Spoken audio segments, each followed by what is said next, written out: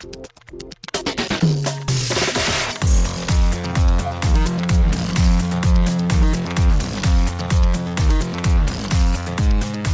and welcome to Too Fast, Too Forever.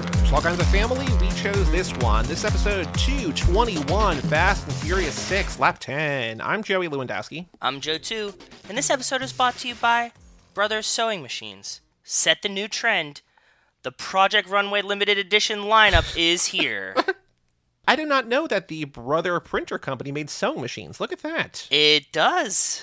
Fantastic. Well, shout out to Brother and welcome to Too Fast, Too Forever. After the break, we'll be talking about Fast and Furious 6 and the Runway Edition, whatever. But Joe, extracurricular activities, what have you been up to since we last spoke?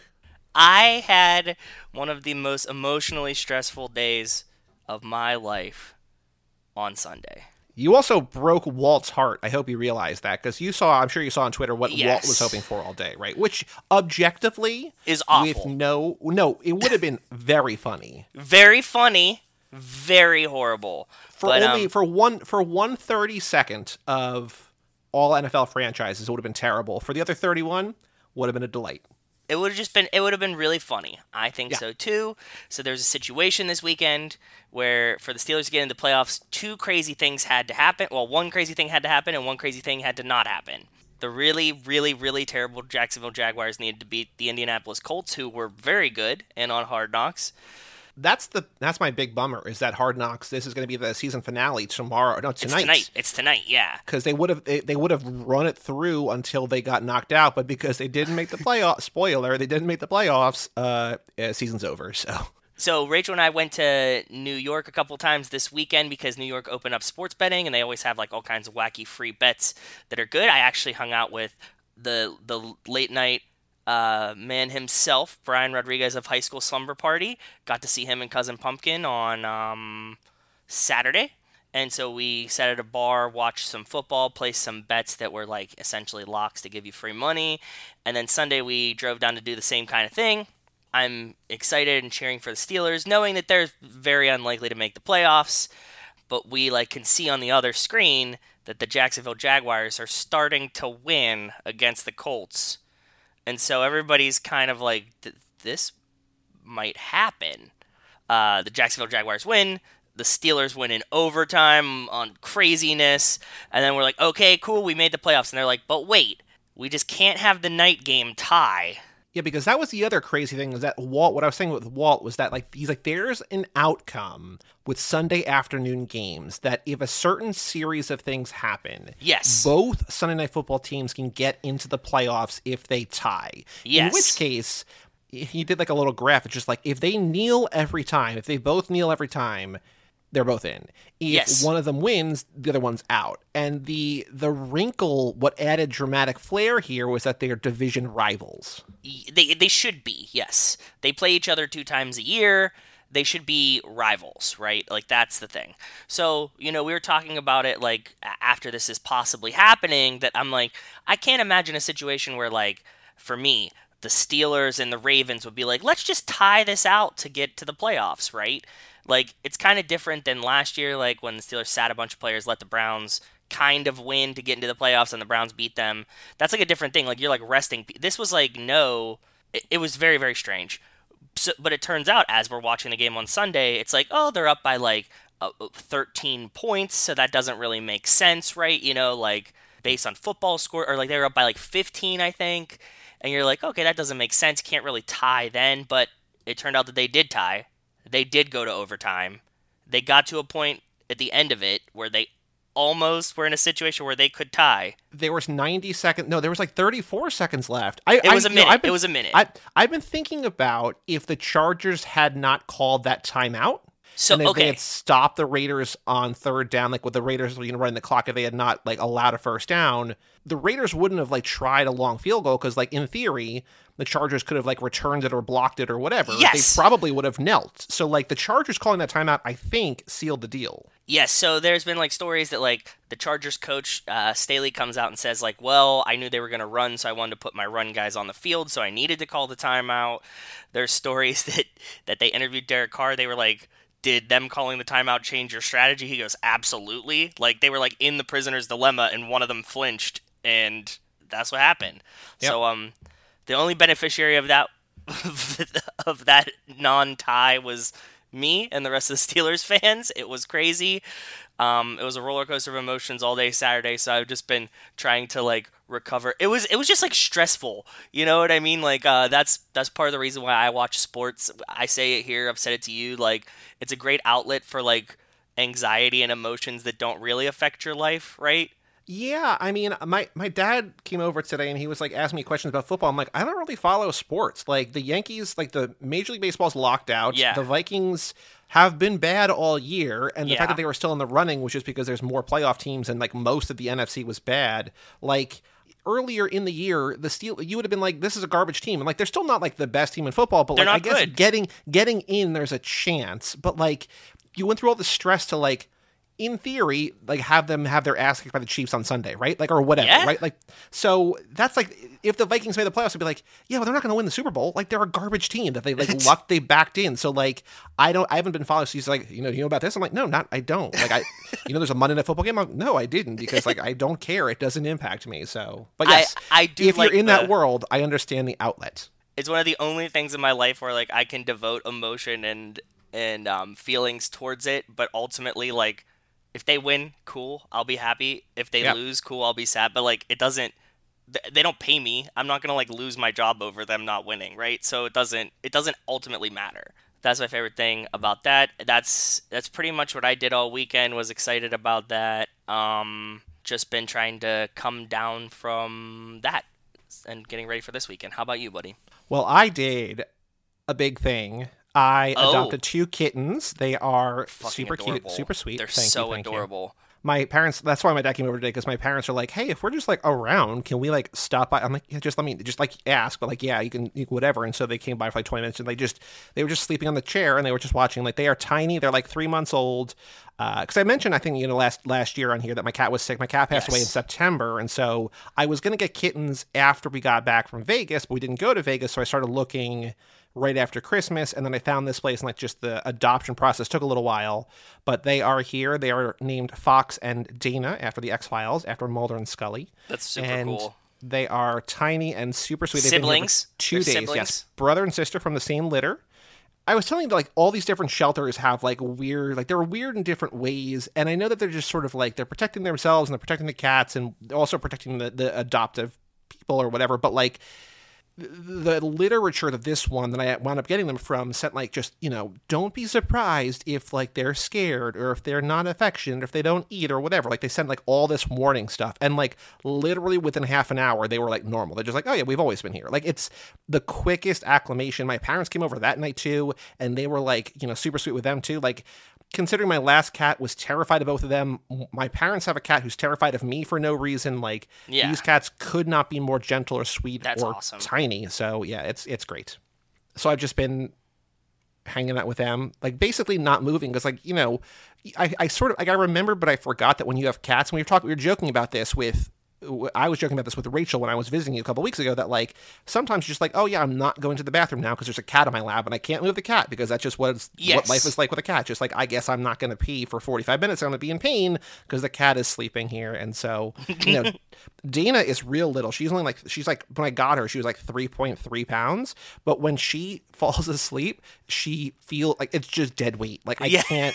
And like, she doesn't like wake up. Like, I can't pick her up. It's just like, she just doesn't move. It's not like my last cat, I could like sort of be like, hey, all right, move, and she would like Yeah, get out. scooch, But go. like, this is just like, no, I'm not moving. Like, I'm sleeping. What are you doing? So it's been interesting. But yeah, You have to deal, man. It's their world. You're just living in it. So exactly. Also, before that, the Twitch channel, the Radical Editing Collective we talked about in here, Racer Trash, streamed Chapter 2 of everything. We talked about them, that they are disbanding or just not creating new stuff. So I watched that all Saturday night. They've added a couple things to their Vimeo. So if you search Vimeo Racer Trash, I think you can search Internet Archive Racer Trash, which is like where people, like, it's not piracy, it's just like preserving the internet or whatever, that you can watch it there. So like, I was telling you that like, really what makes it even more special is the live chat, which is not captured in these things. But Yeah. if you've missed these streams, there's going to be at least one more. I'm guessing there's going to be 2 more, just because of how much they have left. Go check out their Vimeo. Go check out the Internet Archive. It's super cool. They stream. Yeah. Go ahead. Tell why is this very important, this announcement? So in the middle of Vertigo, or what they call Verta Here We Go, because they have like this, part of the chat is like people type in HWG, like here we go, like when something's about to go crazy. So they had Alfred Hitchcock's Verta Here We Go, VERTIHWG. And so this is one that like people were all about, like Simon Barrett, who wrote The Guest and You're Next and the Blair Witch reboot. And like he wrote a bunch of movies. He's awesome. He did his year-end movies list last year, and he put Verta Here We Go on there. And I'm like, oh shit. Like, so I mean, I know that it's he insane. Knew because like Adam Wingard, who he like is his creative partner, edited for some segments for Racer Trash. I don't know what he did. I want to look him up. I haven't looked him up yet, but like he's involved. So like Simon, of course, knows about it. But on his like 10 or 20 best movies of the year, he put Racer Trash's Verta Here We Go, because it's just like, I never really loved the original. It kind of left me cold, but this is amazing. So I was super excited for this. Also, like right before it, they did Abadook, which is the Babadook, but with ABBA music. And oh my God, it's fucking awesome. It's like 27 minutes. I think that's on the Internet Archive. I think it's so good. But they went from that into Verta Here We Go. I haven't watched, I missed some, whatever. I'm going to watch some that I missed online, but this just feels like everybody's firing on all cylinders. And then all of a sudden they just do a Tokyo Drift thing. And then they go into like a Fast and Furious, like a separate Fast and Furious thing. Yep. And there's like a runner Fast and Furious thing. So I don't know that Verta Here We Go is available online anywhere yet. I don't know if it's on their Vimeo. I don't know if it's ever going to be, but if you can find it, look for it, because it's so good. And just, like what's better than a movie? It's like a movie with other movies in the movie, right? So like you never know what they're going to do. In Verta Here We Go, there's also like a beautiful scene where there's just like a Radiohead song playing when they're like in the woods. And I'm like, this is all right, cool. So it's awesome. So Racer Trash on Twitch and Twitter, just, follow us, and you owe it to yourself. If you like movies, and I'm assuming you do if you listen to this podcast, it's just, it's something that's like other things. And I tweeted about this too, that like David Ehrlich, who I like as a film critic, but I love his year-end videos, he put up his thing on Monday, his top 25 movies from last year. And like, it's totally different things what they're doing, but they're both showcasing their love and passion of movies in editing, right? Like he's putting together this countdown, they're putting together these like weird montages, and I just love it. And like, I love movies, but I love when people are creative and like, the extracurricular activities about movies. So if you can find Racer Trash, if it sounds interesting to you, check it out. Vimeo, Internet Archive, Twitter, Twitch, whatever. The only other thing I wanted to mention is that I've been watching with Bob remotely. And then when we're going to record a lottery pod tomorrow night, we're going to watch the finale. But there was, I don't know if you and Rachel knew about it or watched it, but there's the I Know What You Did Last Summer TV series on Amazon. Do you know about this? No, I didn't know about this. Go ahead. Even Brian didn't know about it. And like, it's a high school thing, sort of, even though it's more college. But obviously based on the book, which led to the 3 movies. The pilot is where a girl is killed and like friends kind of cover it up, and somebody does not like that they covered it up, whatever. It's not good. It's pretty bad. It's pretty dumb. The finale is a terrible rating on IMDb, so I'm very excited for that. But the reason I bring it up now is that one of the executive producers is Neil Moritz, the executive producer of Fast and Furious. So I don't know, there's not really Fast and Furious influence, but like one of the like 2 or 3 main people in creating this is Neil Moritz, who is one of the hallmark Fast and Furious guys. I'm just like, all right. That's very, very strange, and I did not know this, and I did not know that it was him. But it also just got canceled. There's no season 2, so like I don't know why there would be a season 2, but there's no season 2. So this is not a recommendation. Don't go watch it. But if you're like a Fast and Furious Neil Moritz completionist, it's out there on Prime. That's I didn't know about it. So interesting. Yeah, and again, like I was like, Brian, do you know about this? He's like, no. I'm like, well, it's because the first one's a high school movie, I think, right? So yeah, I don't know. Anyway, we got a Patreon page, toofast2forever.com. Shout out to Cassie Wilson, Jake Freer, Ben Milliman, Nick Burris, Alex Ellenen, Justin Kleiman, and Brian Rodriguez of High School Slumber Party, Haley Gerbies, Wes Hampton, Christian Larson, Jerry Robinson, Dan the Duke Hayden, Renato DiDonato, Michael McGann, Lane Middleton, Lindsay Lewandowski, and Jessica Collins, a.k.a. Montez. Thank you all so much for supporting us at the $5 a month level or above. Bonus episode coming out either later this week or early next week, so get on toofast2forever.com. Even $1 a month gets you in the door. More gets you cooler stuff, better stuff, and more love from us. But even $1 a month gets you premium episodes, early access episodes, all sorts of stuff. toofast2forever.com. We also have an email address, family@cageclub.me. We got a couple... Can't really... We got emails. They're not great emails.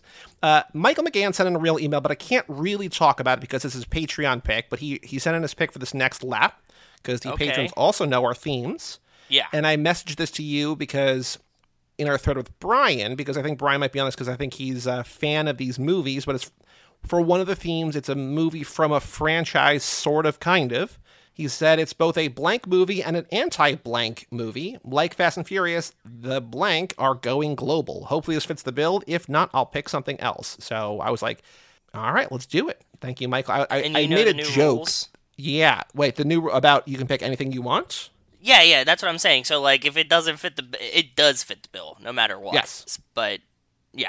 Also, that's the thing. If you're the $10 a month, you get to pick what we watch. And we've said, if you want us to watch literally anything, you can do that. We just won't put it on the main feed if it doesn't fit the theme. But, like, if you want us to watch, like, random nonsense bullshit, go on the Patreon. So, go wild with it. Yeah, exactly. Next email, I sort of spoiled this. I sent this to you and Wes.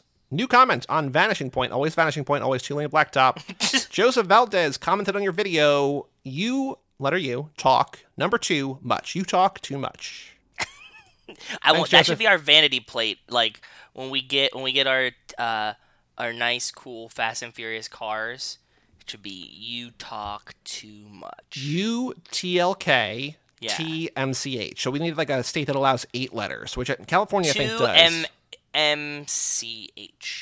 TLK. TLK, that's 4. 2 MCH. MCH is 8, yeah, exactly. Or we could just do a you talk, and then you go too much. Oh, I could be Joe Too Much? Yeah, sure. Perfect. And I'll be YouTube talk. I don't know, that does work as well. And then also, this is not an actual real email, but we got spam cooperation on your video blog. Hello, family. Give us some of your time. Our young Polish project has allocated a budget to attract a new audience. I'm like, I don't know what this is, but I'm interested in a Polish project, given my last name. The first place, of course, is YouTube, but we are also willing to consider other sources of audience. If you're interested, let us know. I think I'm good. 36 Kant Design, so what, at saysnom.cz. So, I like that they started out with, hey, family. That started good. I've been getting these emails and I don't know where it's from. It's just like, you'll love this Joey merch. And it's like all things that like are custom designed with Joey on it. I'm like, why would anyone want that? Hyper-specific Facebook-generated t-shirts is like one of my favorite things in the world. Do you know this? I think we've talked about that. Yeah.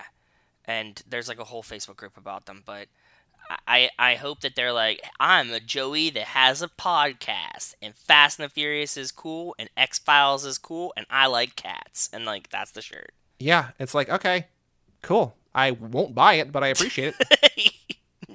But they made it for you. You're, like, the only Joey that is all of these things. Correct. So, you know. You're denying them. The Chinese bots are working hard, and you won't even give them your love. I know. I'm so sorry. But if you want to email in our Chinese bots, family@cageclub.me, whether you're a person or a bot, family@cageclub.me. We'll read on the next episode. Joe, on the streets, news about the Fast and Furious. I've got a bunch of things, most of which have been sent to us on Twitter. But other than those, have you seen anything? Have you found anything online or any news about the Fast and Furious this week?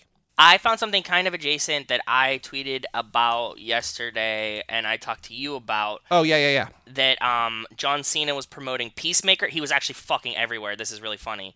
He was on the Pat McAfee show yesterday, which I watch all the time, and he did an interview with Pat, which was amazing. If you go watch some clips, it came off very genuine and sincere and humble to me, which just made John Cena be even cooler than we ever thought that he was.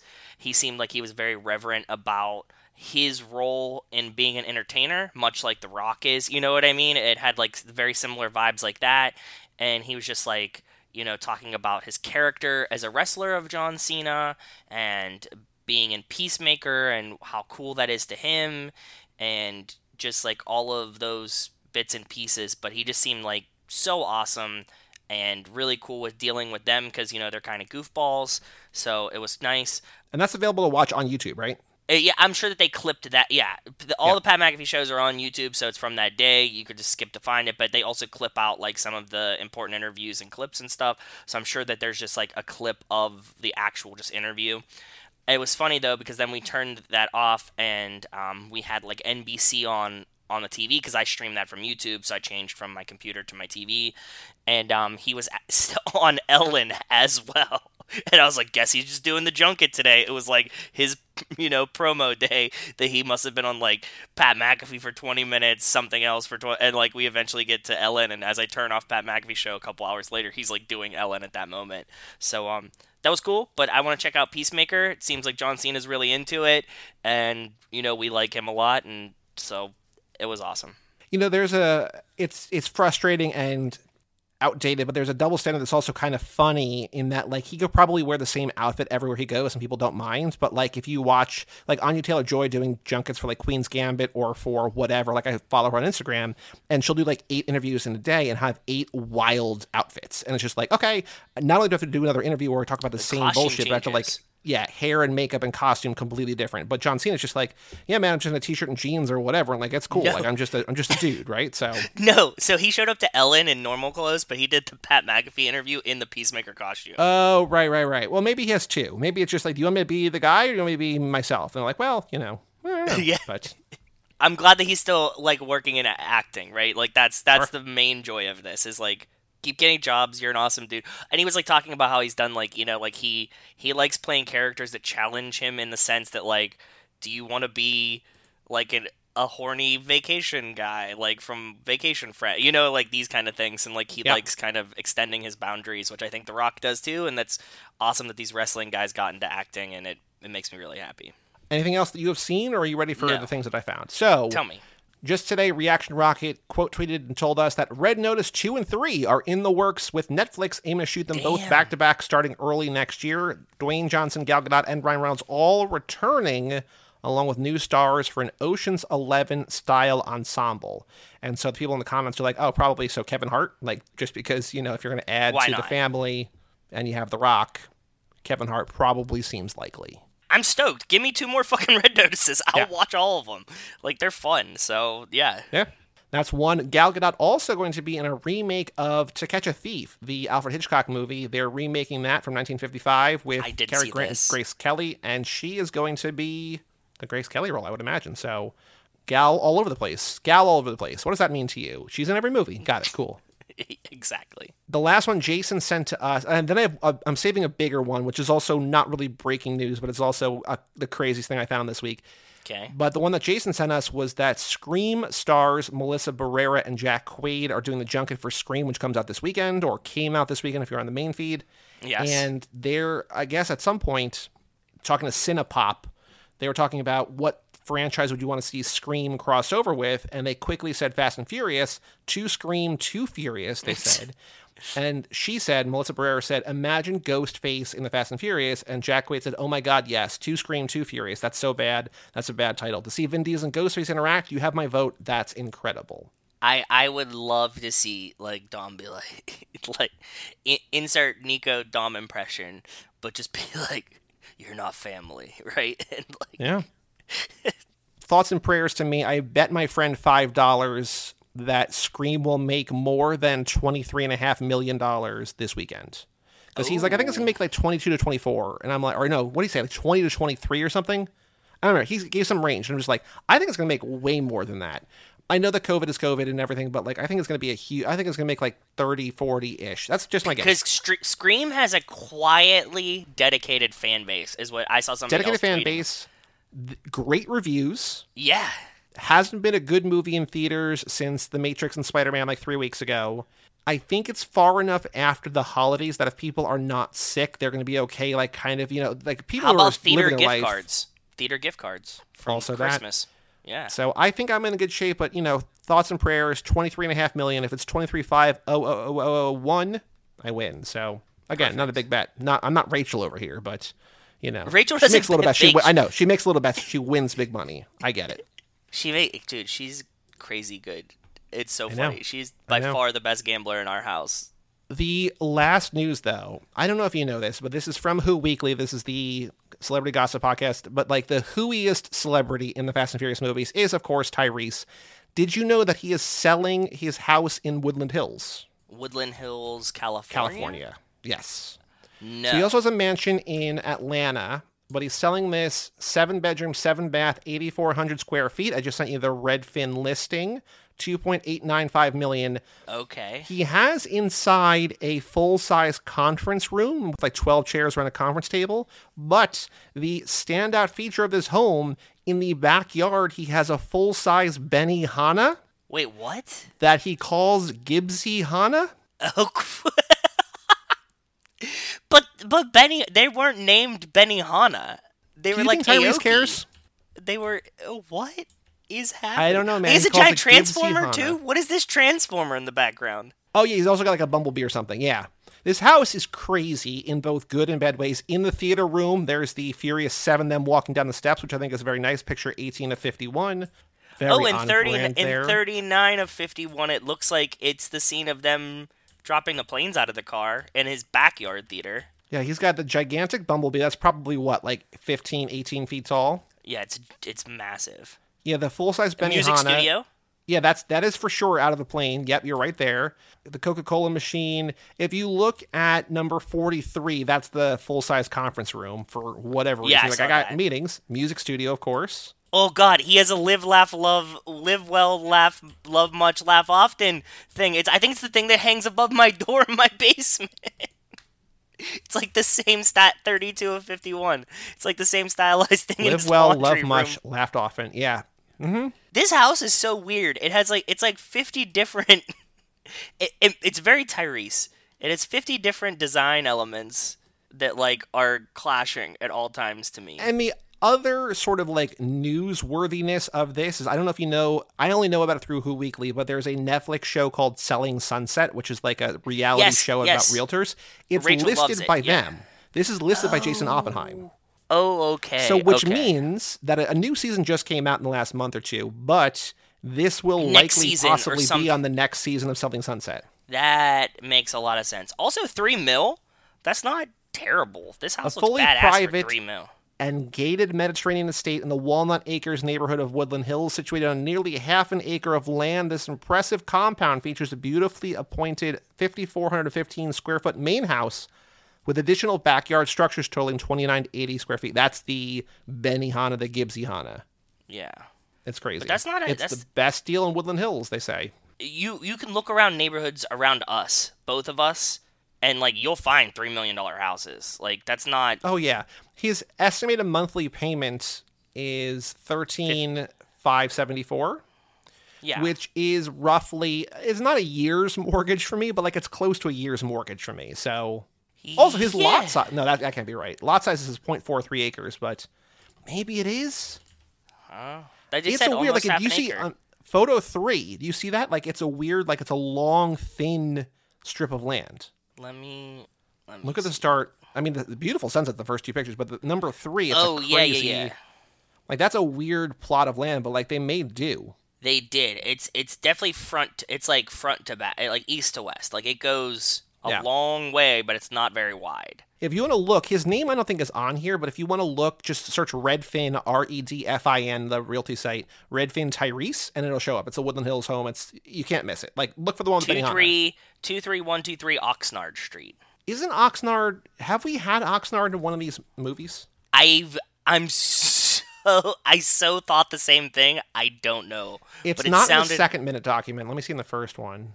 I mean, it might just be a California word, right? But like, it feels like we've talked about that It's a word common on word. this podcast. But I do feel like we might have said Oxnard before. I thought it, but I didn't want to say it out loud because I wasn't sure. No, I don't think so. Maybe it's in my brain because I saw that listing and I had the same thought, but I don't think so. But you know, this is cool. It's a really cool house for $3 million. I mean, like, I think it's pretty substantial, right? For $3 million. This will be a nice backup. If we can't get 1327 for the party, we'll just Airbnb. Clearly, what's going to be available, and probably not. Tyrese's house. Like literally Tyrese's house. Yeah, that works for me. that's all the news on the streets. Also, new segment from last time: is Dwayne Johnson in F10? Still no. Thanks for updating. Yeah, the switch is off. Might come back on, but it's off for now. For now, it's off. But Joe, the final thing to do before we take a break is the Too Fast, Too Furious minute 44, a minute I called They're Hot. What? Yeah, man, they got us wired with GPS. That's why Markham knew we were going to be at that impound lot. Yo, you the master mechanic. Why don't you just yank that shit up out of there then? I'll try, but this ain't LoJack. The DIS box, the engine management system, hell, the main harness. The GPS is spited into all of that. Hey, tell me something, man. Do I even want to know where the Skyline is, dog? Or where you been the past couple of days? Or where the hell you got these rides from? They're hot. Yeah, they hot. They wired so hot that whoever's tracking these things will know every time you don't wear your seatbelt. All right, Jimmy. We'll just do what you can do, bro. I got you. Thanks, man.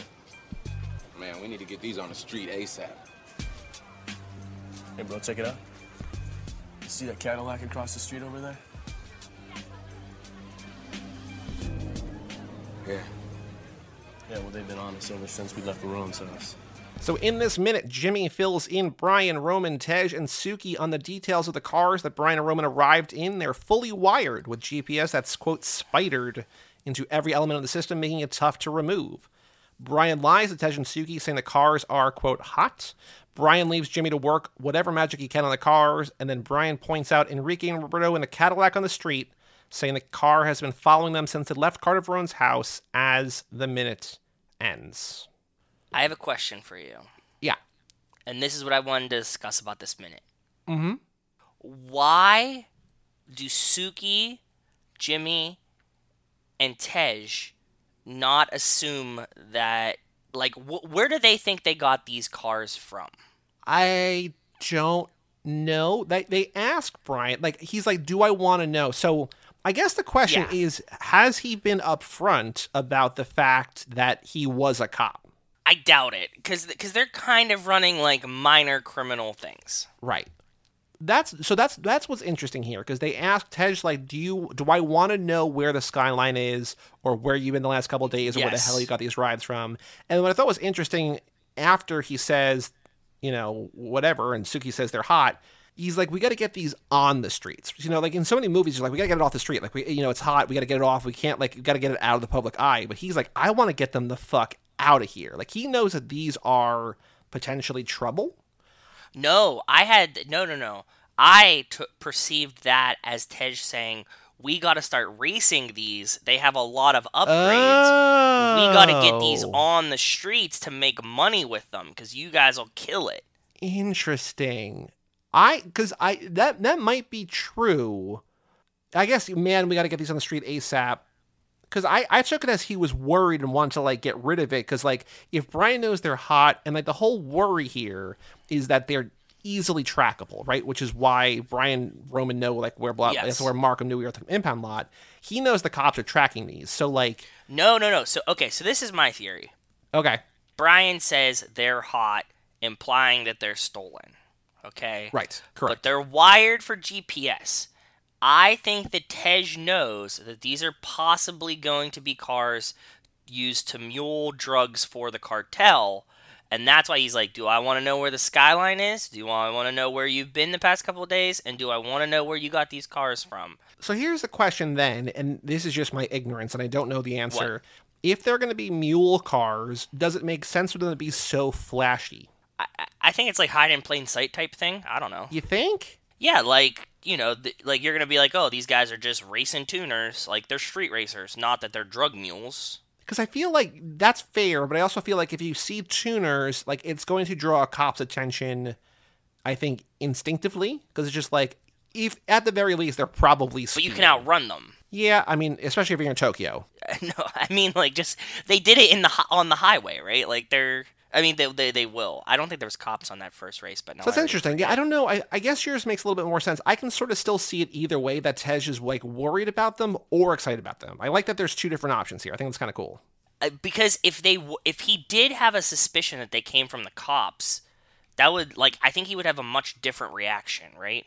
Yeah, I guess he thinks Brian's getting into trouble and, like, should I be worried about having you here? But I guess also trouble could be cops, but yeah, I don't know. I genuinely don't know. Like, if they were like, oh, man, like, whoever, like, if like, man, these cars are wired by cops. Where the fuck did you get these cars, and why are you dealing with cops? You know what I mean? Like, they're gonna find these.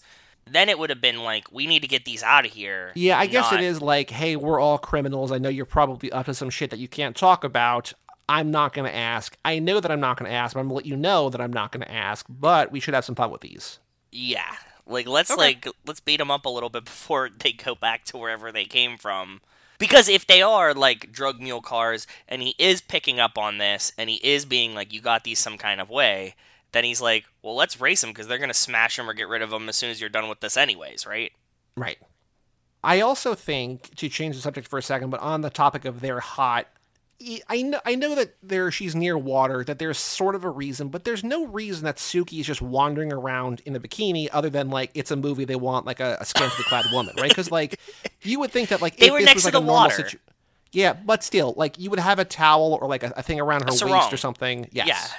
But she's just, like, full-on bikini, just, like, wandering around. I also know it's Miami, so, like, there's... Counterpoint. That was my counterpoint, was going to be Miami. But it's still, like, they just want to have Devin Aoki, like, very scantily clad. It just feels like a little icky when all that she's doing here is just, like, they're hot. Like, you know, it's not like she has no reason to be here. Like, she doesn't add anything to the scene. It's like, hey, we want the pretty girl with no clothes in the scene, so... Yeah. But what did you notice? You have two cars. You have the Cadillac that Enrique and Roberto are in, but what's the other car? What's the Acura? Where is that? So the Acura is behind Jimmy when he's looking at the second car, which I think is Roman's Mitsubishi Eclipse. When he's in the I think he looks at the Evo first and then the Eclipse. Is the Acura the one with the crazy, like, Louis Vuitton Dolce print & on the hood. Gabbana thing? Louis Vuitton print on the front. Is yes. Louis Vuitton. Because there's also the truck that has the same print. Yes, which I can't find I can't confirm what kind of truck this is. And I mean, like, I'm not a big truck guy. All these kind of trucks look the same. I searched Tej's truck. I searched Tej's Louis Vuitton truck. I looked through the car movie database. I looked at, like, in the car movie database at Dodges, Fords, Chevys for, like, trucks, and it's not there. Because you never get, like, a clear shot of, like, a distinctive Gotcha. shot. It's just, like, always, like, the back light, and they all these trucks kind of look the same, right? And if, Yeah. like, you just look at the back, like, the one back tail light from, like, that time, or, like, you know, those 20 years or whatever. So, but that brings up my point that I was going to say.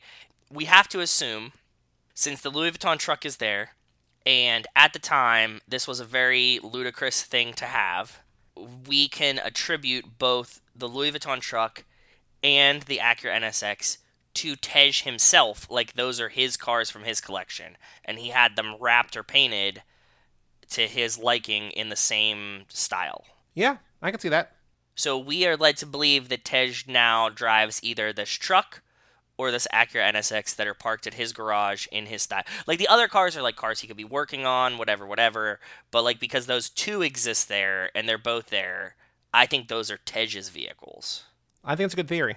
I got no better. It's either, like, a random person or Tej's. Like, it's more fun if it's Tej's, right? So. Or they're Ludacris's, and because Ludacris exists in this universe, Ludacris dropped them off at Tej's garage. Right. The rapper Ludacris with songs on the soundtrack, yes, has it there on site. That's the most likely answer, actually.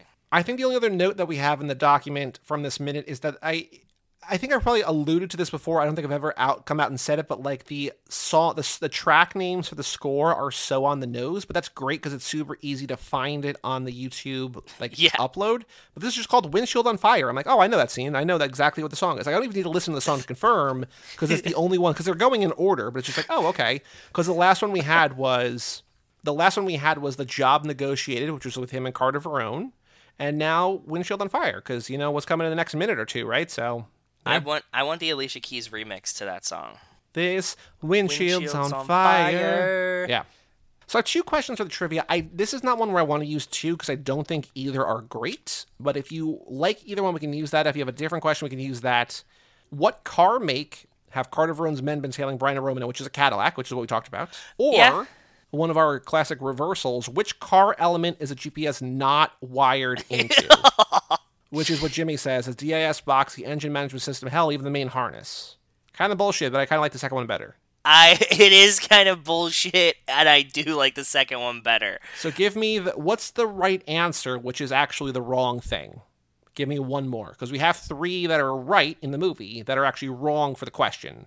Do, like, the NOS fogger system, right? Sure. Isn't that what he says, like, in another, like... Oh, I have no idea. The NOS direct port fogger system. Yeah, that's what, like, Jesse says when he opens Brian's hood in the first one. I was Okay, trying to so- use that, Yeah, that's fair. So, minute 44, they're hot. Which car element is the GPS not wired into? The DIS box, the engine management system, the main harness, the NOS direct port fogger system. Well, you know what? We said we've been on a run where we thought the questions were easier. I think this one... It's a real slap it's a real kick in the dick. yeah, this... Because he says it. I think I would get this one wrong. No, Yeah. because I picked the wrong answer, so maybe I'll get it right. Who knows? We'll find out sooner or later, I think, but, anything else about this minute, Joe, before I take a break? No.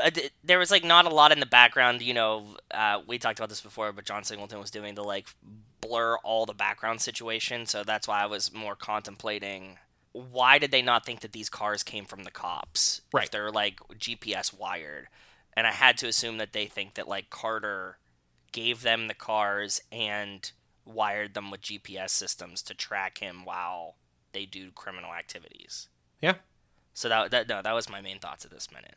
Well, Joe, let's take a break and let's come back and talk about Fast and Furious 6.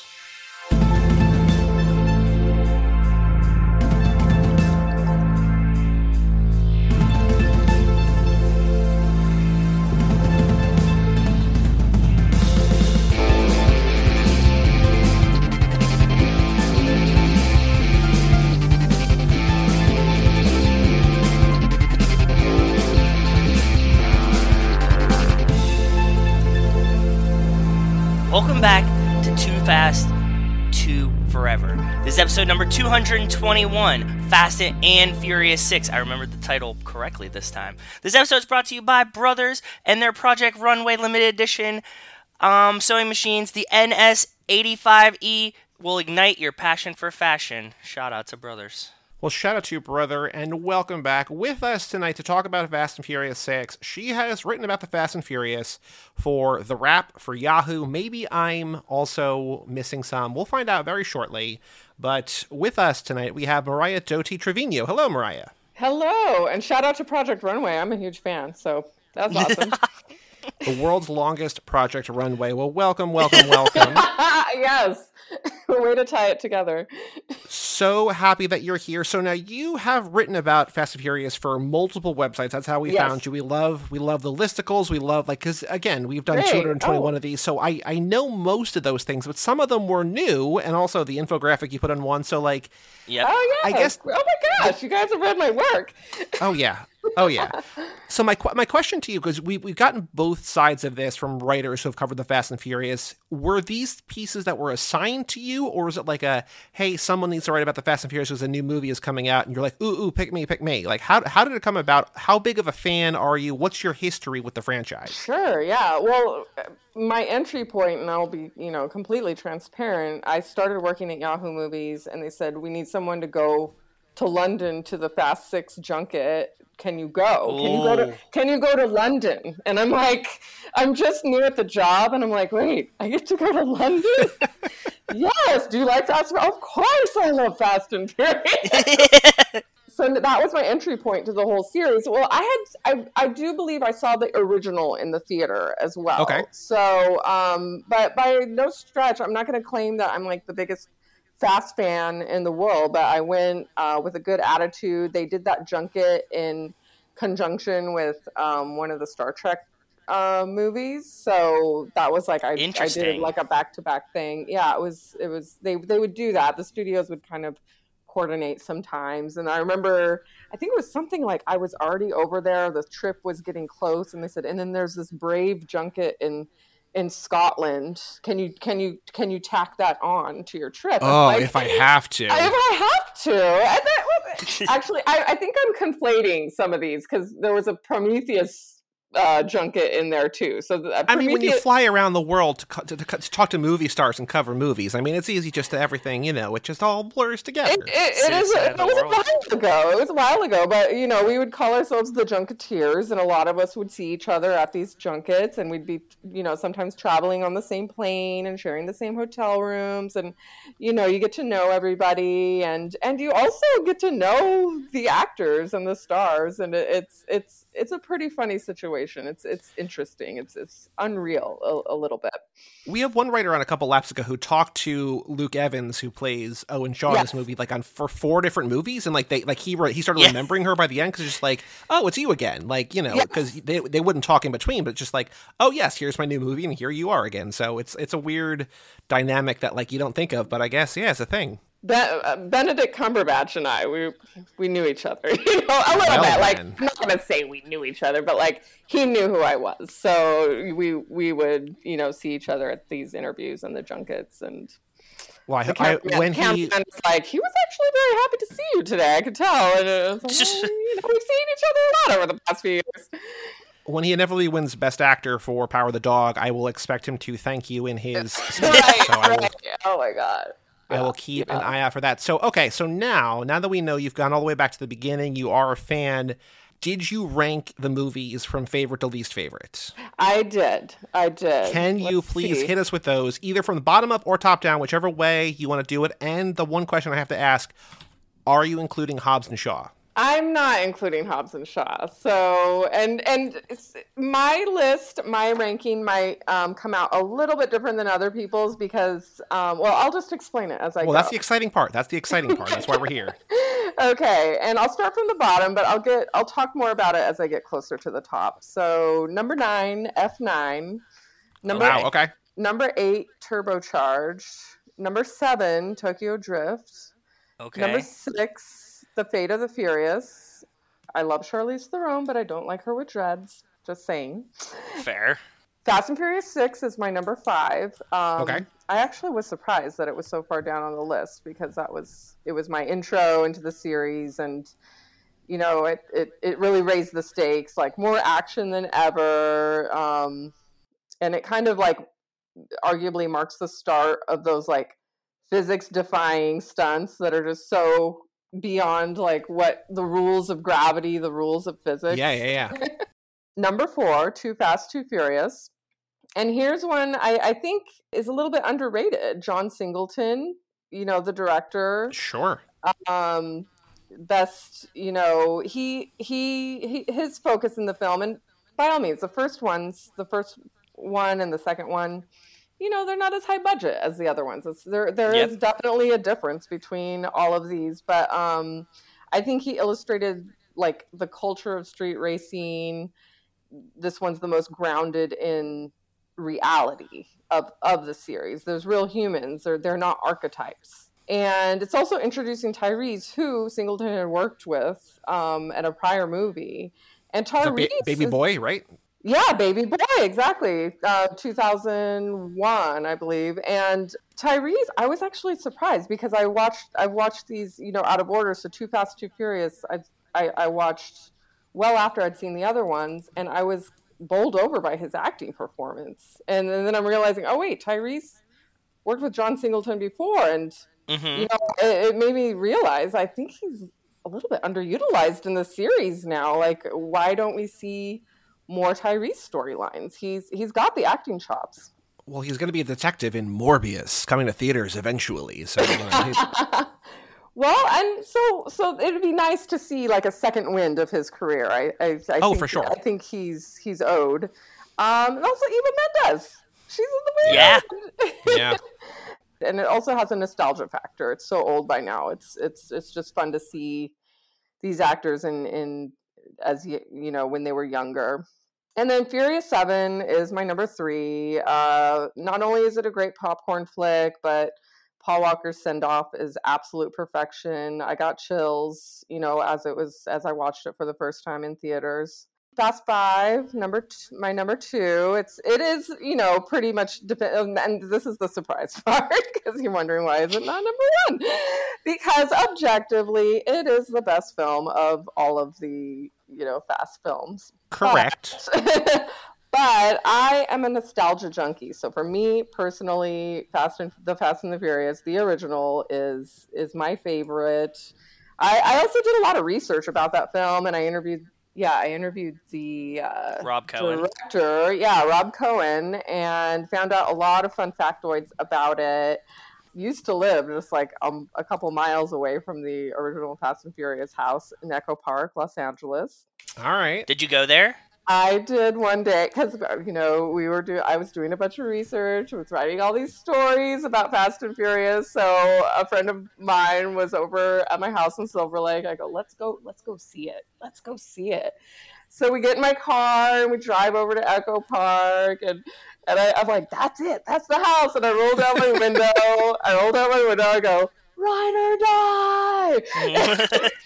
It was fun. I highly recommend it. I don't know if you guys have ever seen the house. If you ever come out to LA, you should go see it. You should go check out the house. I mean, you're invited. We don't have the logistics in place yet, but on January 3rd, 2027, so 1327, their address, the movie address, not the real address, we are going to have a party there. Hopefully we are invited. Hopefully they don't know that yet. They don't know that yet.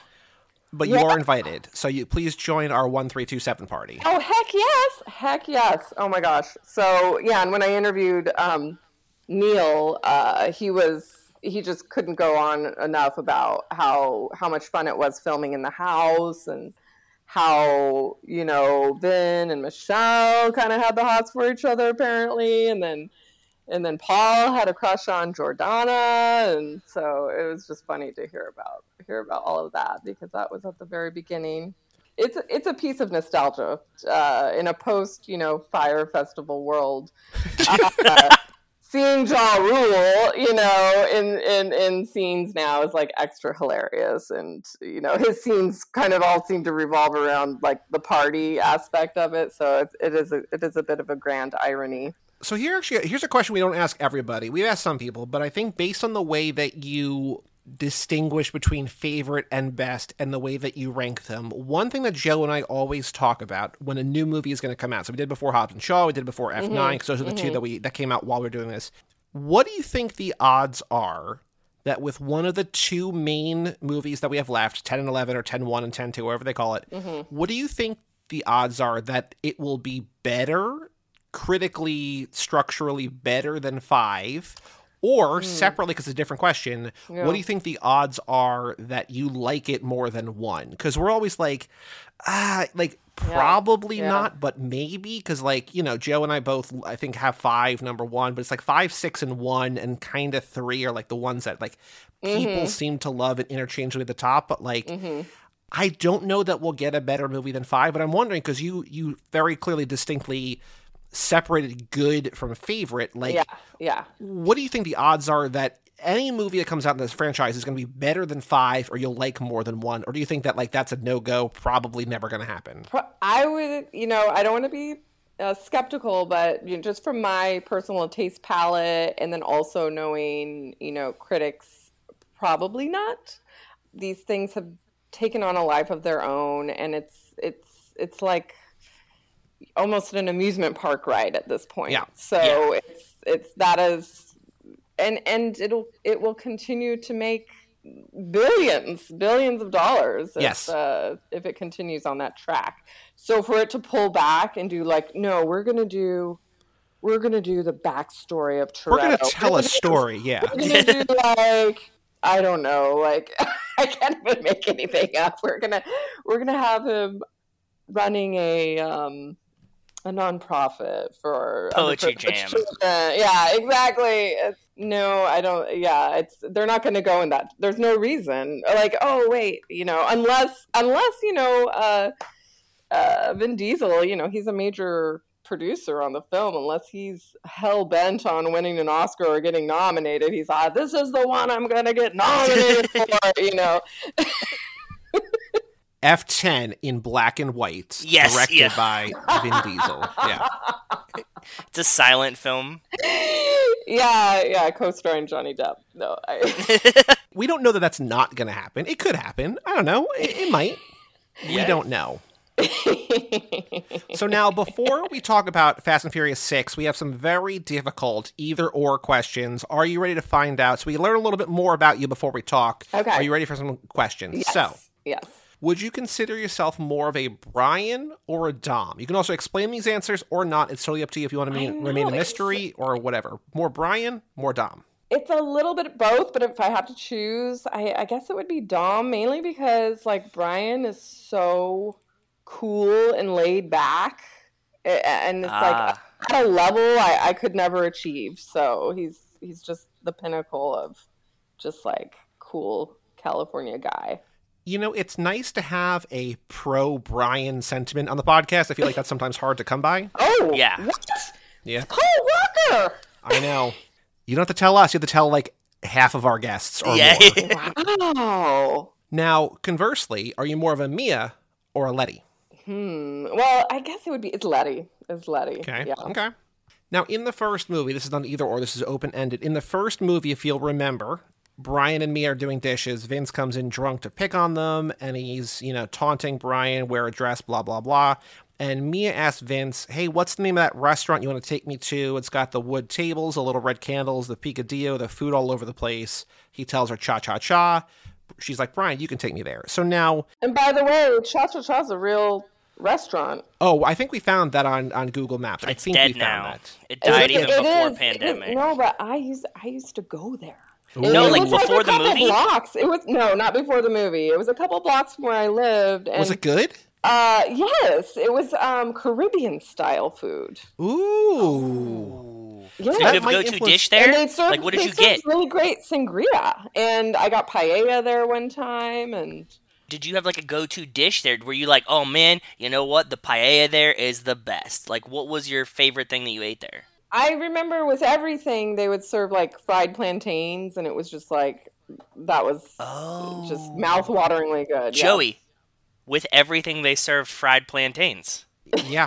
We might have the answer to this question. We might. So here's the question, and this, again, it might definitively solve it. I listened previously, so I know what the question Yeah, is. so, Mia describes food all over the place. If we say to you a restaurant has food all over the place, what does that mean? Is that a good thing? Is that a bad thing?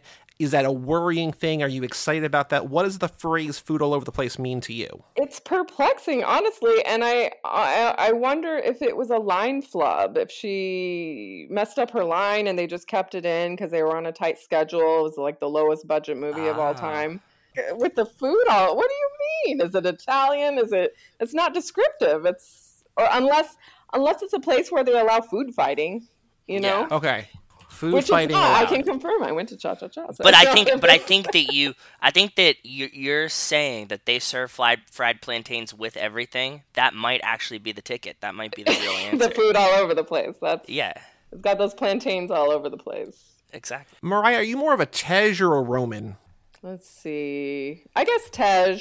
I'm a Ludacris. I like Ludacris, and I was into some of his music back in the day. So now I think I know where you're going to go with this next question because of where you live. Are you more a fan of In-N-Out or Whataburger? In-N-Out. And we had this debate because my husband is from Texas, so he wanted me to try Whataburger. We went to Austin. I tried it, and I definitely In-N-Out all the way.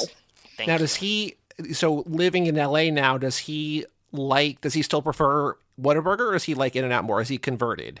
You know, he seems to not want to really take a side because he has. Oh no, that he you know what that has means. That worse. means he likes In-N-Out more. He doesn't want to betray his state. That's what that means. Exactly. Yeah, he has friends right. who are very passionate about this debate. So, That's fair. but we did let our daughter is 2 years old, and when she was a baby, she got Whataburger onesies. So there were some onesies that were sent to us from his friends, and That's very cute I and very allowed him to be hilarious. photographed in them. Yeah. Now, Mariah, we are going to pull a job. I'm actually going to go out of order a little bit here. We're going to pull a job. We need to go steal $30 million. We're going to split it 3 ways. Are you in the field doing the work, or are you back in HQ like Ned in the Spider-Man movies as the man in the chair? Are you a racer who's out in the field doing the thing, or a designer back in HQ? Gosh, it depends on what level of how much experience I have in the field, because I would do both. It's just, if I was very experienced, I would be in the chair, and if I wasn't, I would be in the field. So since I don't have, okay. well, just kind of, I think of it as like reporter editor. Like, you know, when I didn't have as much experience, I was reporting more, and then as I got more experience, I was editing, Fascinating. and guiding. Because I would think that you would want the people in the field to be the more expert, but I guess you're right. The support. It's true. You're right, I think though. Actually, you bring up a good point. I'll write down both. That's fine. There's always a door number 3. So now the good news is that we were successful on that heist. We sold the $30 million. We are going to go to Las Vegas or Rio or Monte Carlo, wherever we're going to go. We're going to put it on roulette. Are you putting your money on red or are you putting it on black? Red. Uncommon answer. I like it. Are you more a fan of American Muscle or Japanese imports? Or just any imports, but specifically Japanese? See, that's tough because general imports, yes. So just say imports, because my first car was a 79 Super Beetle Volkswagen convertible. So import. Joe, between imports and Whataburger, I know we're in and out. I know Yes. where things are coming down this episode. I know that I'm outnumbered. That's totally fine. I know. Is the word oil one syllable or two? Interesting. Oh, I would have. Oh gosh. Technically, I mean, the answer is it's 1.5. It's a diphthong, but for the Whoa. purposes of this argument, one or two. I know. I would have instantly said one, so I'll just go with my first response. But then when I thought about it further, it's like, oh, it could be two. So put me down for one.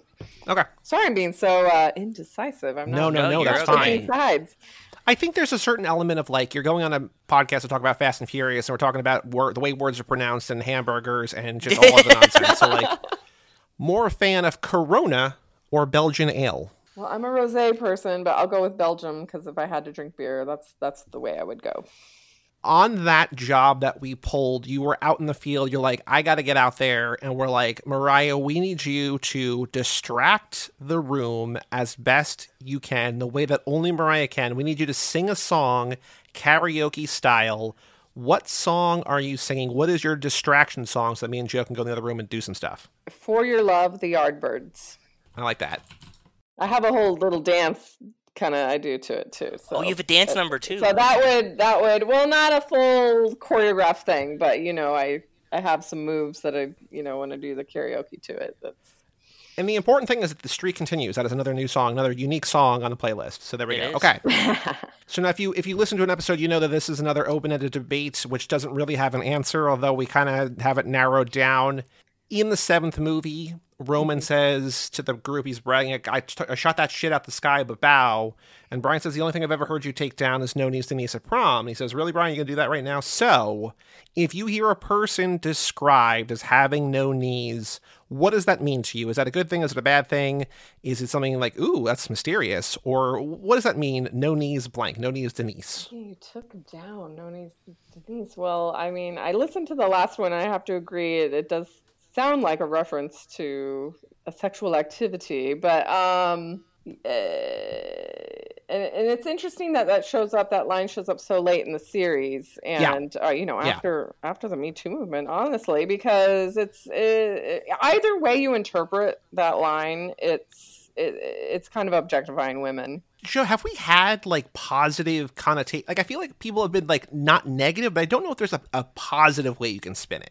No, it's derogatory in any way. It doesn't mean anything, but it's derogatory. It's just words that are just weird. Yeah, very odd. So the two lines you've pointed out, like that restaurant with all the food, and then those are two very head scratching lines. Well, that's the thing. What happens when you watch these 6, 7, 8, 9, 10 times? It's I don't really care about the tank scene anymore. It's what lines did they maybe get wrong? What does that mean, right? So that's what we're all about. Well, that's what leads me to want to ask you, what made you to commit to wanting to watch these over and over and over? We had done some other projects and stuff, but I had watched Fast and Furious over and over and over, and it's always on TV, and I was I love these. And Joey was I love these too, and we're that they're pretty interesting, and they have a weird arc that doesn't make a lot of sense, and all the movies are very different, and it follows a strange path. And so we were could we watch these forever? Would you ever get sick of watching these movies? Is pretty much the general baseline thing, and that's what we're trying to figure out. Between me and Joe and me and another guy on the network here, we've done a different actor-based podcast where Joe and I did Zac Efron, and some we pick actors that we love and that we love a lot of their movies, but inevitably an actor you like is not going to only make good movies or movies you love. So after sort of beating our head against the wall for a while, we're what if we only watched movies that we liked? Yeah. And so this was a nice kind of it was a right amount where you could sort of cycle through and cut things in. So. I would imagine on multiple viewings, and you tell me, elaborate please, that you could go deeper and geek out on the cars, maybe, or like that. I don't know that I'm ever going to get there. The mechanics of the action scenes, or something like that, which is something that I don't personally get into. So you're not going to get there. I don't think so. I don't care about cars, which is the weird thing. What can you see on viewing 3 that you didn't see on 1? Like I guess because I personally see the movies as being like a little bit disposable. They're known as like a popcorn. Oh yeah, 100%. Yeah, that's part of the challenge, right? Yeah, it is. Yeah. What's really kind of given these new life is that like this is either this lap and the end of last lap. This is the 10th time through, but like we hadn't seen F9. Like this is the first time seeing half these movies having seen F9. So like sometimes like all of a sudden it's like, oh, Dom has a brother. Like maybe he was in the background. Who knows, right? But like so like for instance. It's a very little thing here, but like one of the notes I took this time was that it's really funny to me. And again, I might have noticed this before. I might have forgotten it. I don't know. But we hear Hobbs tell Dom, I need your team. And then we cut to Roman. And it's like, we don't need Roman. Like Roman's the last guy that we need. But it's something that I picked up on the 10th time through. Because like I'm already sort of tuning out other things. Like and knowing where the movie goes. I don't have to be surprised by it. But I can just like, oh yeah, like, Dom, we need like the best of the best. We need your team.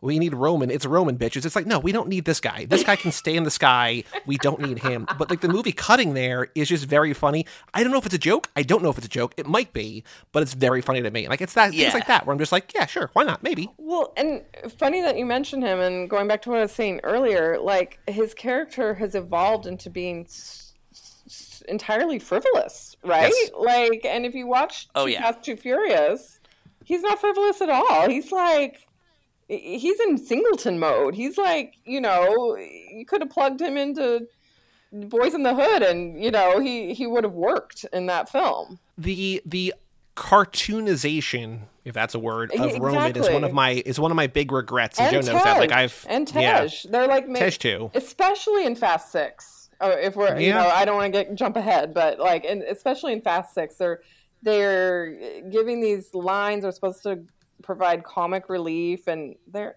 actually not very funny. So for both of them, we just know there's better material for them out there. For sure.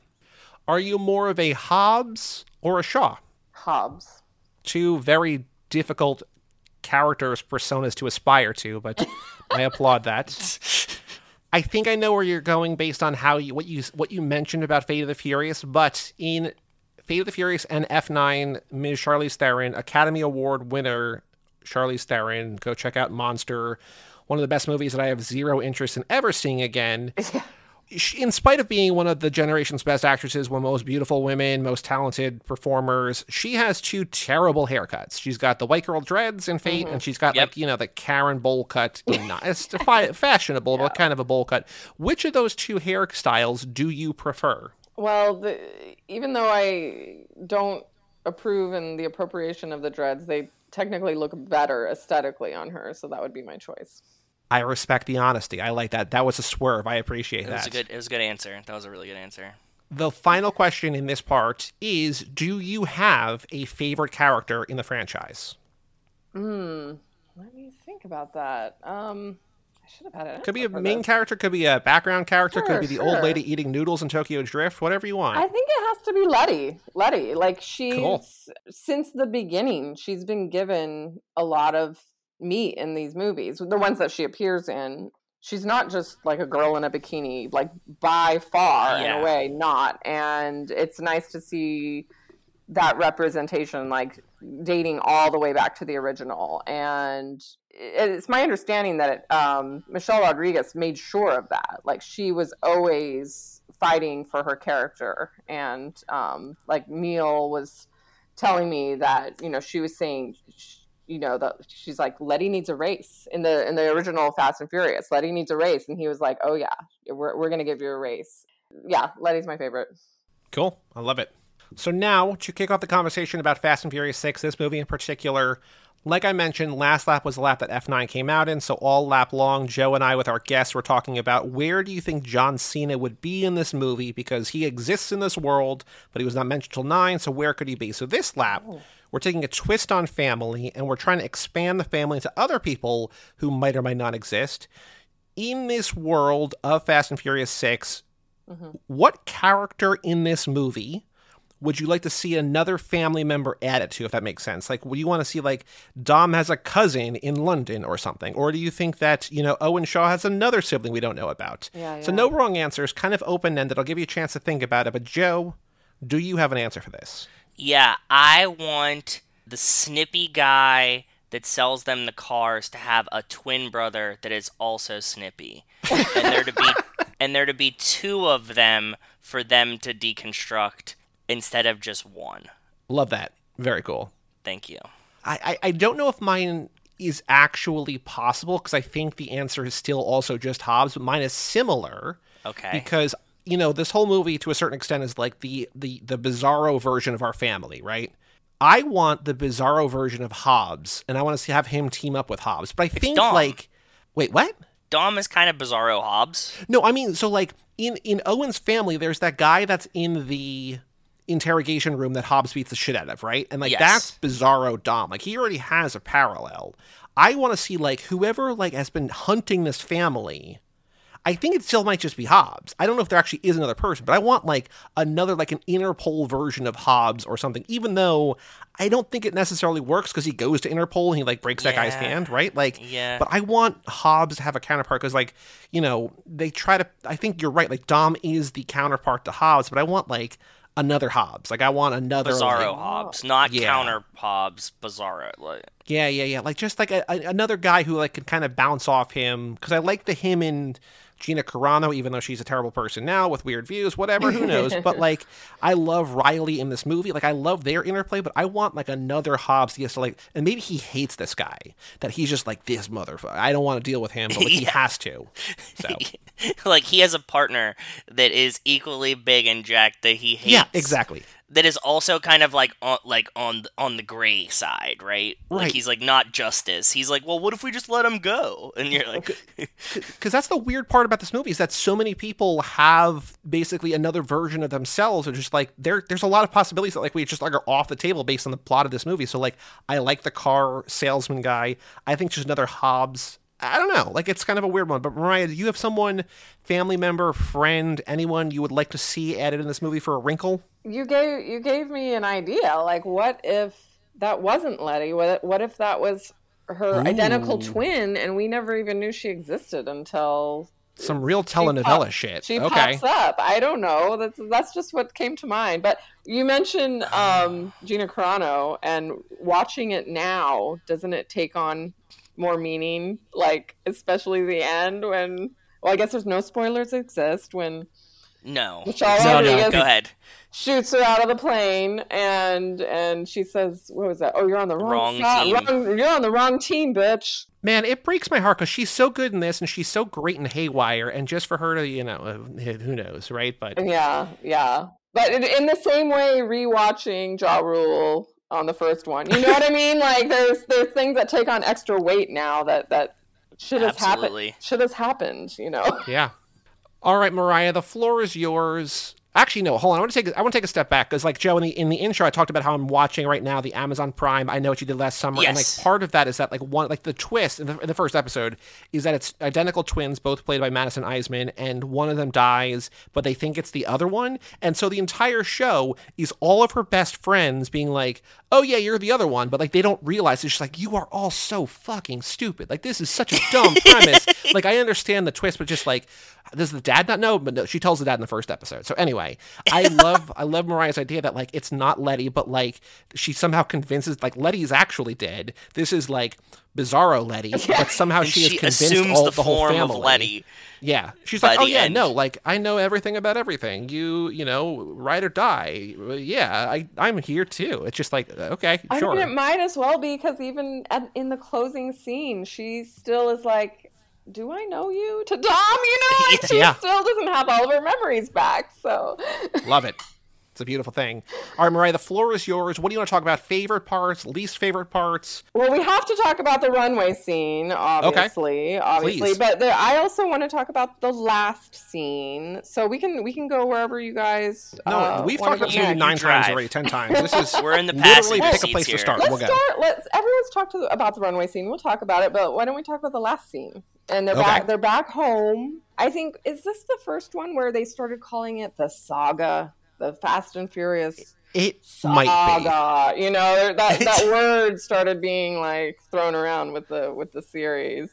They have immunity. They're all back home. They can have a good old barbecue, and they haven't had, that since a few movies prior at Toretto's, pad. And there's the funniest part of that sequence is when Vin and Dwayne The Rock Johnson, they stand kind of adjacent to each other and they want to talk to each other. They're having a big moment, but they can't look each other in the eye because they are just so filled with machismo and they're so macho that it would be maybe too intimate. I don't know. And they have this moment where they're just like shoulder to shoulder. It's like, yeah, man,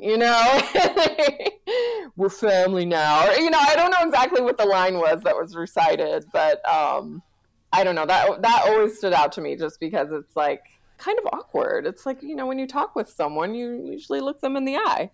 But you can't get both of them facing the camera. You can't get both of them facing the camera if they're looking each other in the eye. They need to be like side looking at the camera at the same time. I guess so. It was funny because I did the junket and I was in London and that was a through line question I asked the entire cast, and I said, what would happen if they actually looked each other in the eye in that moment? And they were like, they would explode. They would explode. I think it was Luke Evans and Gina Carano were like, they would explode. And that was kind of like the answer that, and they would explode or kiss.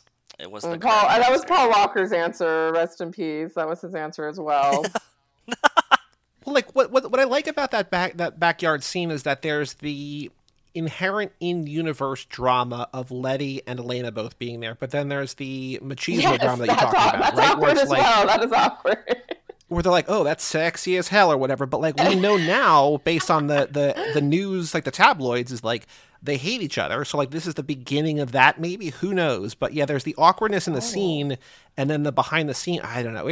You mean Michelle Rodriguez no. you're talking about Vin Diesel? You're talking about Vin Diesel and Vin Diesel and Dwayne Johnson. Yeah. The only thing I have to say about that is I've interviewed The Rock multiple times, and he is a pro. He is so nice. So it surprises me.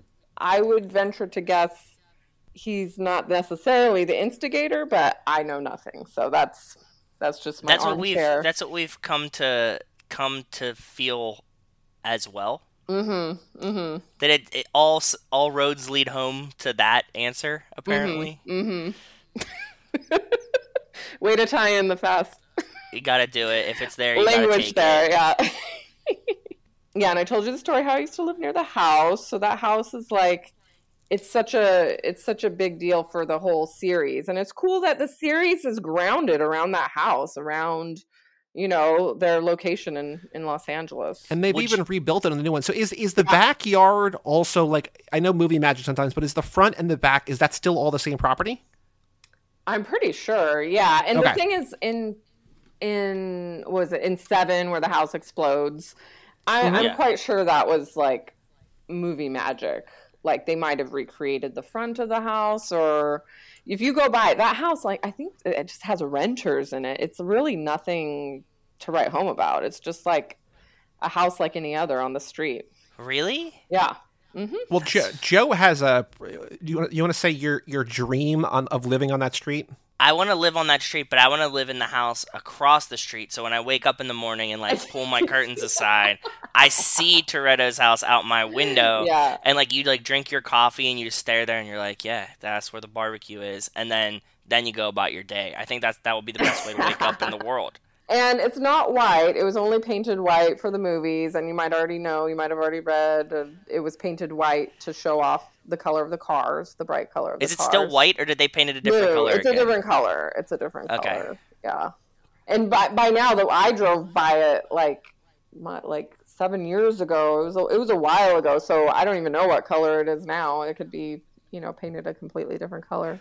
Who knows? Maybe they're maybe they painted it white and are giving tours, Fast and Furious tours. If you said it's just like, renters, there's no way that this should not be like a gigantic Airbnb bonanza. Yeah. Oh, that right? would be amazing. There could be. This was like as of like 8 years ago so there might be something up with the house now. No, it's definitely, it's blurred on Google Maps, we've learned. So I think that whoever has it doesn't want it to be like a spectacle as much. Good luck stopping that. I have an idea to throw off you guys. Yeah, please. So since you've watched it multiple times, and it makes me think that the movie might be a ton more fun if you were interacting with it, like the Rocky Horror Picture Show style, like yelling specific lines at the screen whenever someone crashes their car, or turn it into some sort of drinking game. People love these films, and that would be a way to make viewing fun for audiences, general audiences. The Room, you throw spoons type situation. Exactly. I would really, really enjoy that as well. I need to think deeper to get like what the keys would be. Yeah, I'm assuming like family would be one. A general idea, and you could, if it were turned into that, you'd have to really think about like, okay, and you could like retour with the first one and like have it be, and bring like Hector with you, right, for the movie or something. That would be a lot of fun. I would really enjoy that. I think there's a couple of components. I think because I'm thinking from the Draft House point of view, like the menu you would pair with it, you could sell the fat burger and fries. It wouldn't be $2.95, it'd be more than that, right? Yeah, tuna sandwiches, obviously. Okay. Corona. You could have. So I think in terms of throwing, spoons at the screen, you could do like, I don't know, like some kind of like lightweight stuffed animal shrimp, where like I can pay for my own shrimp, like throw the shrimp at the screen, maybe. Like little shrimps, so you could have like a bunch of little stuffed animal shrimps. Yeah, kind of like, like the Red Wings fans throw octopus on for hat tricks and stuff, right? Just these but would be not real animals. These would be stuffed, yeah. Another, like, because these movies make so much money, but if you think about it, like Disney, they make most of their like profits from toys, plushie toys, and merchandise. And there are a lot of Fast and Furious toys out there. Okay, because I'm not familiar. I'm like, it feels like there's money on the table in a way from a business standpoint. Like, no, we do buy a lot of Fast and Furious toys every year to donate to a toy drive, and there are a lot of Fast and Furious toys. Well, see, I didn't know. Interesting. Learned something new. I don't understand the demographic. I mean, like, I get like cars, but like Fast and Furious branded toys that are like, for there are not enough for small adults, children. I think. Mm-hmm. Yeah, because like Joe's wife and I each bought. They had put out, was it 2 years ago? Yes, the first summer of the pandemic, they put out $100 Lego Technics, like the kind of like mechanics, the bigger, like more like actually works.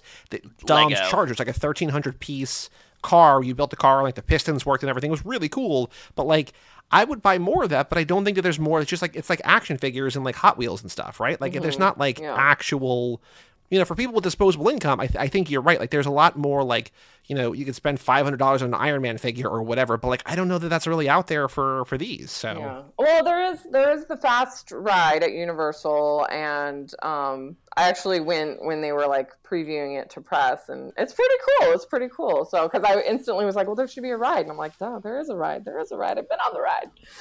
So. So I found the address on Zillow. It was sold in 99. So I think whoever owned it when they, let the movie use it still owns it. They sold it for $200. I know that it doesn't really mean anything because it's 23 years ago now. No, they sold it for $223,000. Yep. It's now estimated at $1.6 million. Yep. that whole neighborhood is like the cheapest house in the neighborhood is like $1 million or like 800,000. So like that whole like it's California, crazy. It has gentrified hardcore since, and it is funny because they chose that location because it was so inexpensive for the first film. So sure. It's just like a grand irony.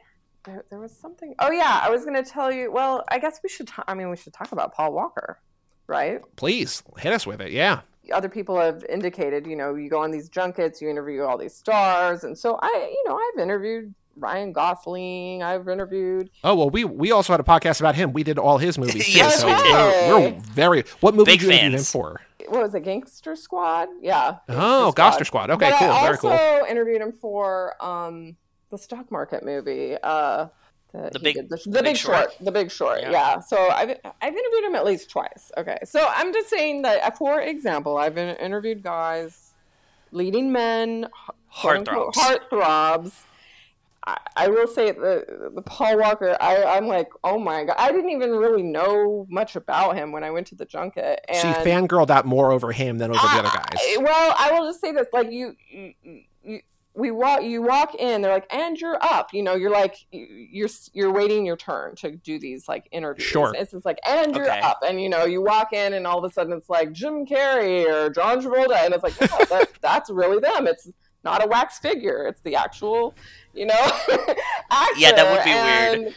They actually, part of the reason for this too is they sat me down right next to Paul Walker. We were just like shoulder to shoulder. He leans over and looks at me. He's like, "Hey, how you doing?" And I'm like, "Oh my God, this is the dreamiest man I've ever met in my life."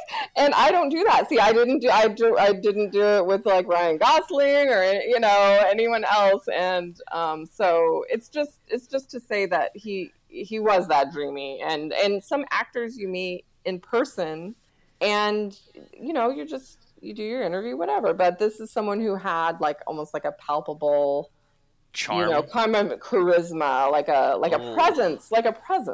Like, that's so awesome. No one's gonna say that he was the best actor in the world or whatever, but whatever that was, it translated that day. That's for sure. I was like, and he had those like crystal blue eyes. It was just like I lost all concentration. That's for sure. So I just thought that was interesting because I love it because I imagine that just like I've never met Paul Walker and I don't have a chance to. And Joe, you never will. I know that's I said I won't have a chance to, but I do see that like he exudes charm even on film, right? Like he seems very, very charming, very charismatic, and he seems like even the actresses that he's playing against have this same kind of like wispy, dreamy feel when they're around him, right? Like, so it tracks. He's a dreamy guy. So, and then another thing on that is, during that junket, it was in London, and there was this, we had a little bit of downtime, and so a fellow junketeer, James Rocky, who has since passed away. He passed away recently, so R.I.P. I want to do a shout out to him. He represents like my introduction to the series too, and I watched the film with him in London as well. And so we had some downtime. So he and his wife and I went to this interactive David Bowie exhibit that was happening there, and I got a poster from the exhibit. The exhibit was amazing. I don't know if that exhibit still tours, but highly recommend. And so I come back from the junket and I have this poster, and I keep meaning to frame it. So like a month or two, it was like, I want to say it was definitely more than a month later. I go, one weekend, okay, I'm going to frame this poster, start framing the poster. And that's when the news crossed that Paul Walker had died. And I just thought it was so strange. I'm like, I'm finally getting to frame this poster that I got in London during the junket, and Paul Walker died. It was so strange. It was just such a strange confluence of things. And so No, yeah, that was, I mean, there's been very few, like, Bob Saget just died. I know that a lot of people were very upset about that. Like, there have been very few celebrity deaths that, like, hit me, but I feel like he was one where I was just like, oh, that sucks. Yeah, and it was strange, too, because I had just met him for the first, I just met that guy. It's not, that's horrible, And it was like Thanksgiving weekend or whatever, right? Like, it was a bad time of year. It was, yeah, that's right. What else about Fast and Furious 6? Are there things... So here's a question. Maybe it's just that, like, you love the other ones more, but I think you have this, at number 5, right? Yeah. So, like, what is it about? Is it just that other ones are better? Or, like, what about this movie keeps it from being higher on your list? Higher. It's like, if you compare Fast 5 to Fast 6, Fast 6, that's when it starts going into, as you mentioned, cartoon land. I call it the flying squirrel move. Dom launches himself in the air to catch Letty, who is launched into the air to miraculously land on a car. It was quote unquote the leap of faith, And then, what cracks me up too is later Letty's like, "How'd you know that we were going to land safely?" And he's like, "I didn't." But the flying squirrel thing, that's when I was like, okay, this is going a little bit cartoonish. Did you watch any of the other movies before you went to London to watch 6? Did you revisit them? I'm quite sure I did. This is a while ago, so I had to have been at least watching some clips, and I wanted to be prepared, but I also knew I was going to watch the movie there. So what I do at screenings is bring a notepad and take lots of notes, because I want to make sure that I can bring up things that stood out to me about the film. Sure. This is a very dumb question. That in a screening, are the lights, like, is it as bright is it as dark in the theater as it is normally, or do they, like, know that people are going to be taking notes and they, like, leave a little bit more light on? No. I always looked around. I was, like, literally the only one taking notes. Oh, really? Yeah. Okay. That seems weird to me. I would be taking notes too, Joey. That's a good question. I actually was thinking the same thing. Because I feel like, like, I've gone to, like, film festivals, like Fantastic Fest and stuff like that, where, like, I know that people are there to ostensibly, like, cover that for whatever. Criticism. Yeah, and I've seen some people take notes. I don't think it's, like, wild, but I guess, like, most people are just there to kind of, watch the movie, then just, I don't know. Well, some people I don't have a great short-term memory, so I feel I take the notes because I'm afraid I'll forget. Some people have, like, steel trap memories. Like, there are critics, because I would go to screenings where critics were there not taking notes at all, and then their review is just, like, chock full of details. Oh, they can remember all these details. Or maybe they're getting screeners. They watch it a second time. I don't know. You asked before why we do this podcast. It's like, well, because, like, every other week when we watch these movies, like, we're still watching and still taking notes. So we're not, like, skipping it or whatever. But, like, it's also, like, you can kind of, on autopilot a little bit. Because, like, know what's coming, right? So there's something nice to that. Plus, I personally just don't rewatch enough movies. So, like, this is a very sort of specific un-you thing to do. Yes, yeah, exactly. But it's not like, Groundhog Day or Inception or, you know what I mean? Like a Christopher Nolan movie where you can... watch and see new things each time, but maybe you do. We see new things, but it's not the way it rewards rewatching in a way that, like, doesn't really make sense, that we kind of, like, forced to make sense. So I don't know. Interesting. Well, one thing that stood out to me about Fast 6 too is, like, Mia, played by Jordana Brewster. She's, like, kind of like the Yoda of the group. She has these lines. Oh, I like that. In the beginning, like, Dom's gonna go after Letty, and Brian's like, "She's dead. I know how this works," and he's like, "I'm going," and then Brian's like, "I'm going with you," even though they just had a baby. I'm going with you. I'm gonna risk my life. And Jordana or Mia should have been. If it were me, I'd be like, "No, dude, we just had a baby. You're staying home." Yeah. She's like, "We're family. You must go," and she says it in this very, like, Yoda-esque way. And then when they find out, Letty in London and they see her in real life, she's like, "Letty's alive. That's all that matters." It's like, because they were debating, it's good, it's bad, but it's bad Letty. Should we save her? Should we not? She might turn against us. She tried to kill me, and it's like, but that's all that matters, that she's alive, you know. So I just thought it was funny how she came out with these like words of wisdom that coincidentally pushed the story along, pushed the plot along. When I was watching it this time, I was thinking like in that scene, the one that you described before, the last one, that like Brian sees the pictures from Dom. Dom's like, look, there's pictures of Letty. Yeah. Why is Brian trying to stop Dom from doing, like, if there's any sliver that like his friend's wife / girlfriend, long-term girlfriend, is possibly alive, why would you try to sway him? He didn't believe it. He thought that Dom was getting played, so he was trying to protect Dom. I thought that tracked. I thought it tracked. Yeah, I pull that shit all the time, or whatever he said, right? Like, he's like, I used to be a shitty cop too. Now I'm just a shitty friend. Exactly. Well, actually, he's a shitty father because he's leaving his baby. True. But it's just like, it's so weird to me that he's like, he instantly thinks like, oh, the cops are trying to fuck him. Like, there's no possible way that Letty's alive. And we're like, we didn't see a body. Like, come on, man. Like, you don't think there's possibly a shot? Like, he'd be like, I don't know, man. Maybe not. But he's like, nope, it's wrong. She's dead. Don't worry about it, bud. Well, those are the details that they don't get into. Like, they never had a whole thing about, oh, we needed to retrieve her body so we could bury it, or, you know, those are the details we don't know that aren't covered. Yeah, that's what we want. You know what I mean? Like, that's what we're.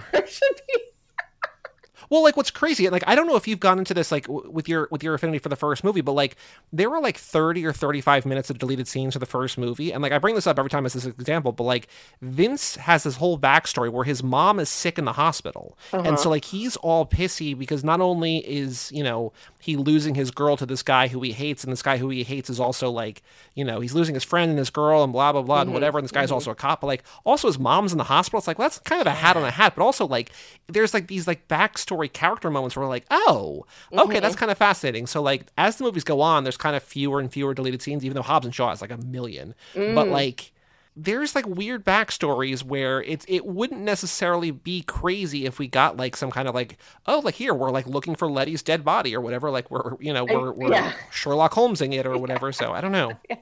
But it's like, what if they did like Fast Kids, like Dom as a kid, like they do with, like, you know, the Chris Rock, or, you know, there are what's the other one? Oh, the one that the Rock does, you know, Young Rock, yeah. Young Rock, yeah. There's got to Well, do you know? I mean, do you know about Fast and Furious? Young Dom. Fast and Furious Spy Racers on Netflix. Do you know about this? Oh, I've heard you talk about it, and I meant to check it out. I don't know exactly what it is. What is it? I don't know that you're going to love it as a grown adult, but, you know, if your 2-year-old is looking for, like, it's about Dom's teenage ? Cousin Tony. Okay. And it's just like, you know, it's kind of like young Fast and Furious. So it's not young Dom as much as just, but yeah. Yeah. It's animated though, so. So it kind of exists. It doesn't it doesn't exist in the form that we would want it, but like it does kind of exist. I have a question for the two of you. How many vending machines do you think Hobbs has shot in his career?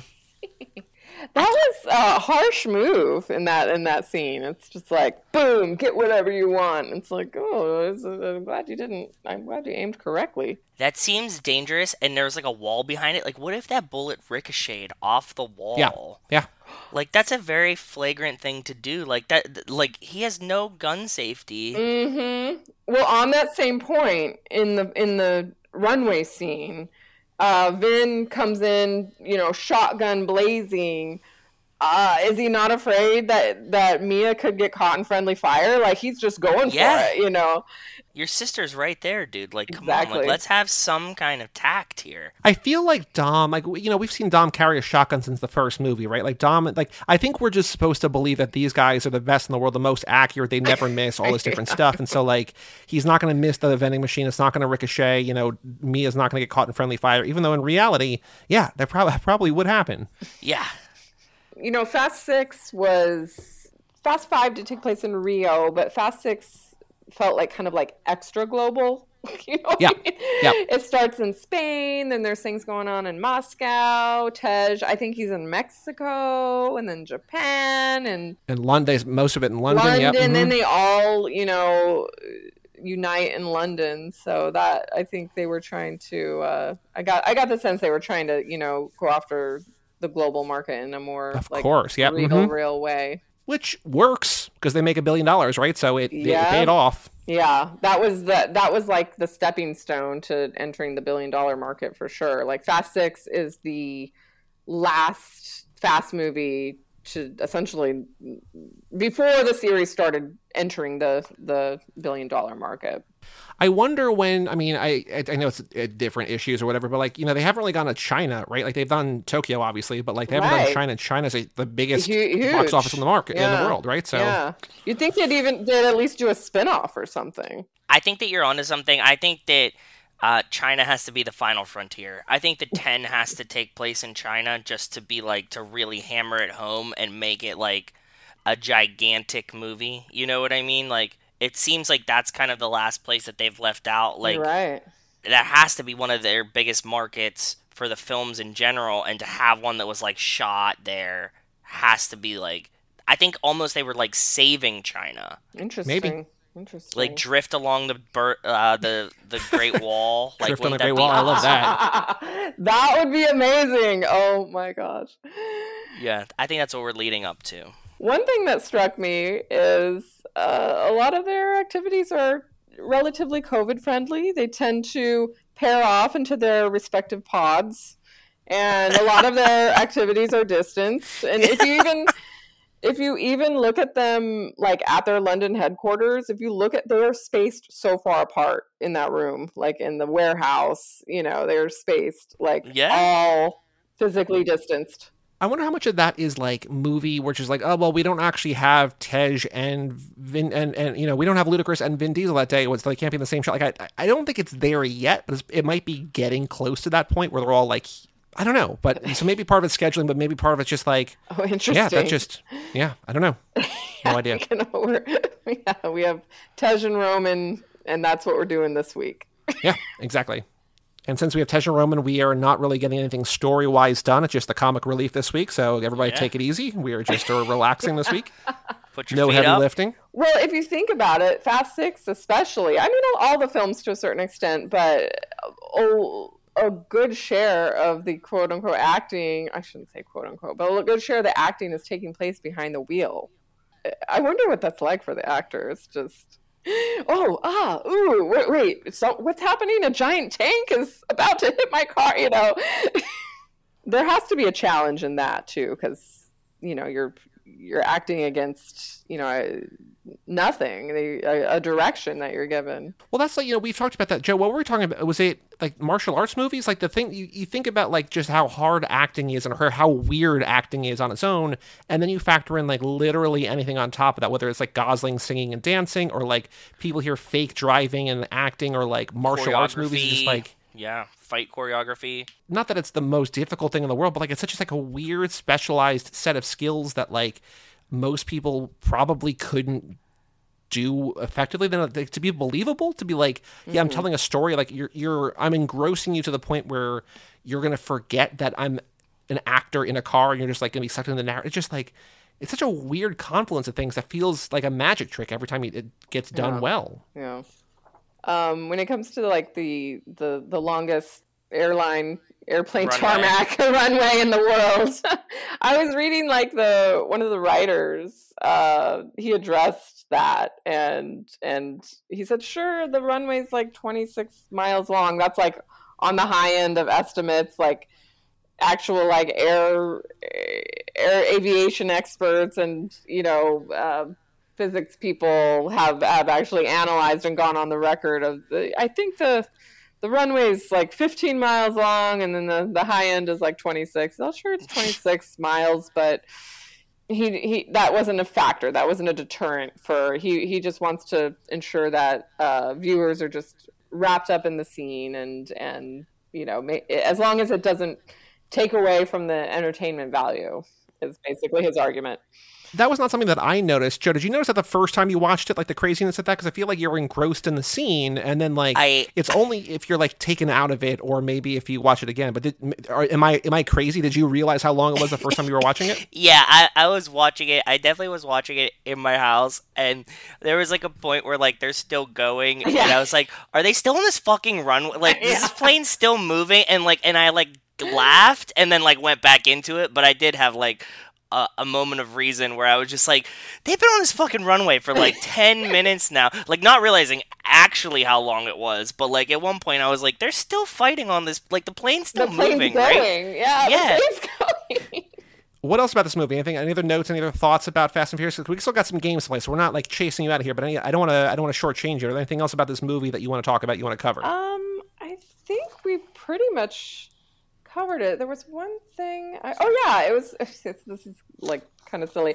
You already told me how you found out how you guys tracked me down, but I was actually thinking it might have been because my quote appears on the DVD cover of the film. Whoa! No, really? what? I did not know that. We didn't know that. Tell us. For this Which movie? film? For 6? Fast 6. If you can, I have a copy. Hold on, I need to go get it. I'll be right back. You keep talking. Okay, all right. So and how did this happen? It depends on which copy you have. If it's like the one that kind of came out when it was first, the DVD was coming out, but Joey has a couple, so he's gonna. Okay. I'm sure he's gonna grab them. Yeah, he has a couple different versions. So then we'll let him recite the quote when he finds it. So was it on like the first DVD, the first Blu-ray? Has it been on both? I think it's on the DVD. I don't know if it's on the Blu-ray. It might have appeared on like multiple things. But after these junkets, they ask the studio publicist asks you, what did you think of the film? Can you write down, a few lines of what you thought? And those are, if they decide it's something they want to use in their marketing materials, they ask for permission. They say, and then how do you want to be cited? Do you want it to be from not Yahoo Movies, or do you want it to be Mariah Doty from Yahoo Movies, blah, blah, blah. So they liked my quote. It was like one of the first junkets I ever did, and then the quote, like I nailed it on the first time. But highest it's surreal. Octane action yet. That's amazing. What did you say? What was it? Can you repeat it? No, I don't have it, unfortunately. Okay, I counted because it's crazy. I think I might have alluded to this before, but there are 10 movies, right? There's the 9 movies plus Hobbs and Shaw. Mm-hmm. On my DVD shelf, I have 21 copies of these movies. Wow. Because I just keep buying them or whatever. Yeah. But I have 2 different Fast and Furious 6, but they're both 4K. One's a steelbook. It doesn't matter. It's fancy. Whatever. Yeah. But they don't have the regular cover. So your quote, like you did not make it to the reissues, but nobody did. So man. What is the quote? Can you read it to me again? Yeah, he wants to hear the quote. Highest octane action yet. Oh, that's a good quote. That's like fucking banner worthy. That should have been in the trailer. I'm surprised it wasn't. It might have made it. I don't know. I'm gonna use this, Joe. You know what I'm gonna do for the art for this episode? The Jacob art, like circling Jacob. It'd be like circling guest ? Because that's really funny. I like that. That's good. Yes. Related, I was at like a Barnes & Noble bookstore like maybe a year later, and I was with one of my best friends and her daughter. We were standing in line. They had these backlit sort of movie posters. I look and I'm like, oh my God, there's my quote. And it was like blown up really big. And I go to my friend, I go, look at this. And she's like, what? She was all distracted because her daughter was like 5 years old at the time. And I go, look. And she's like, what the heck? I'm like, I wasn't expecting that. Have you, I don't know, I missed it while I was looking for the DVD, but have you made the cover of other DVDs, or is this a one and done? No, it's a one and done. I mean, I made some like marketing materials of, why am I forgetting? Star Trek Into Darkness? Star Trek Darkness? I'm forgetting the name of it. Star Trek Into Darkness is one. I think is that the Justin Lin one? I believe, yeah. And so I made it on the marketing online, like on some marketing materials there. Okay. Oh, no, he did Beyond. It's not the goal, Yeah. But I have other, fellow junketeers, their quotes were in giant billboards. They're driving on the freeway and they're like, oh my God, that's my name, that's my quote. Well, I talked also in the opening that David Ehrlich, who writes for IndieWire, does his year-end video countdown, and in Malcolm and Marie this year, it's just it's 90 minutes of Zendaya and John David Washington just talking about things, and mostly John David Washington talking about things. And at one point, it goes, "White guy from IndieWire liked it," and so David put that in his countdown, because it's he's referencing him, so he's not name checked, but he's title checked or whatever. So it's just kind of cool. So I mean, I would hang your hat on the one and done. I mean, it's many people. I think we have to get some copies of this poster now, right? I have a copy. I don't even know if you can get them. I don't know. Oh, we'll buy it. It exists. Trust me. I think it would be super funny if we hung that on the wall and it was signed. They're like, oh shit, is that Dom? Is that Mia? Is that Clean? Is it Jordan and Bruce? I'd be like, no, it's the quote. You see the name on the bottom below the title. We might have to mail you a couple copies of these posters, just saying. I'm happy to. I'm sure you could get a lot of cast members to sign it as well. So, you know how it's easier sometimes to get people to sign it after it's already been signed, because it's just you're less weird or what somehow. I don't know. If we know, Mariah, break the ice. There we go. And then we'll mail it to all the other ones. All right. Okay. Yeah, because it was already signed. That's right. Yeah. And they won't even pay attention with the signature. They'll think, oh yeah, it's probably. Yeah, that looks like probably Michelle Rodriguez. Yeah, there's just make the M very clear. It's just okay. In a scribble, yeah. Yeah. All right, Mariah, do you have any more notes, or do you want to find out which Fast and Furious character you are? I'll find out. We can move on. Yeah, find out which character. All right, so there are 7 questions, 6 answers per question, all multiple choice. Once again, you can explain yourself or leave an air of mystery, but there's no wrong answers. We'll find out which Fast and Furious character you are, sort of BuzzFeed style, J14 style. Are you ready? Yes. Question number 1, how fast are you? NASCAR, roller coaster, Lamborghini Murcielago, Toyota Prius, Vespa, or Razor scooter? I guess NASCAR. I have a lead foot, so.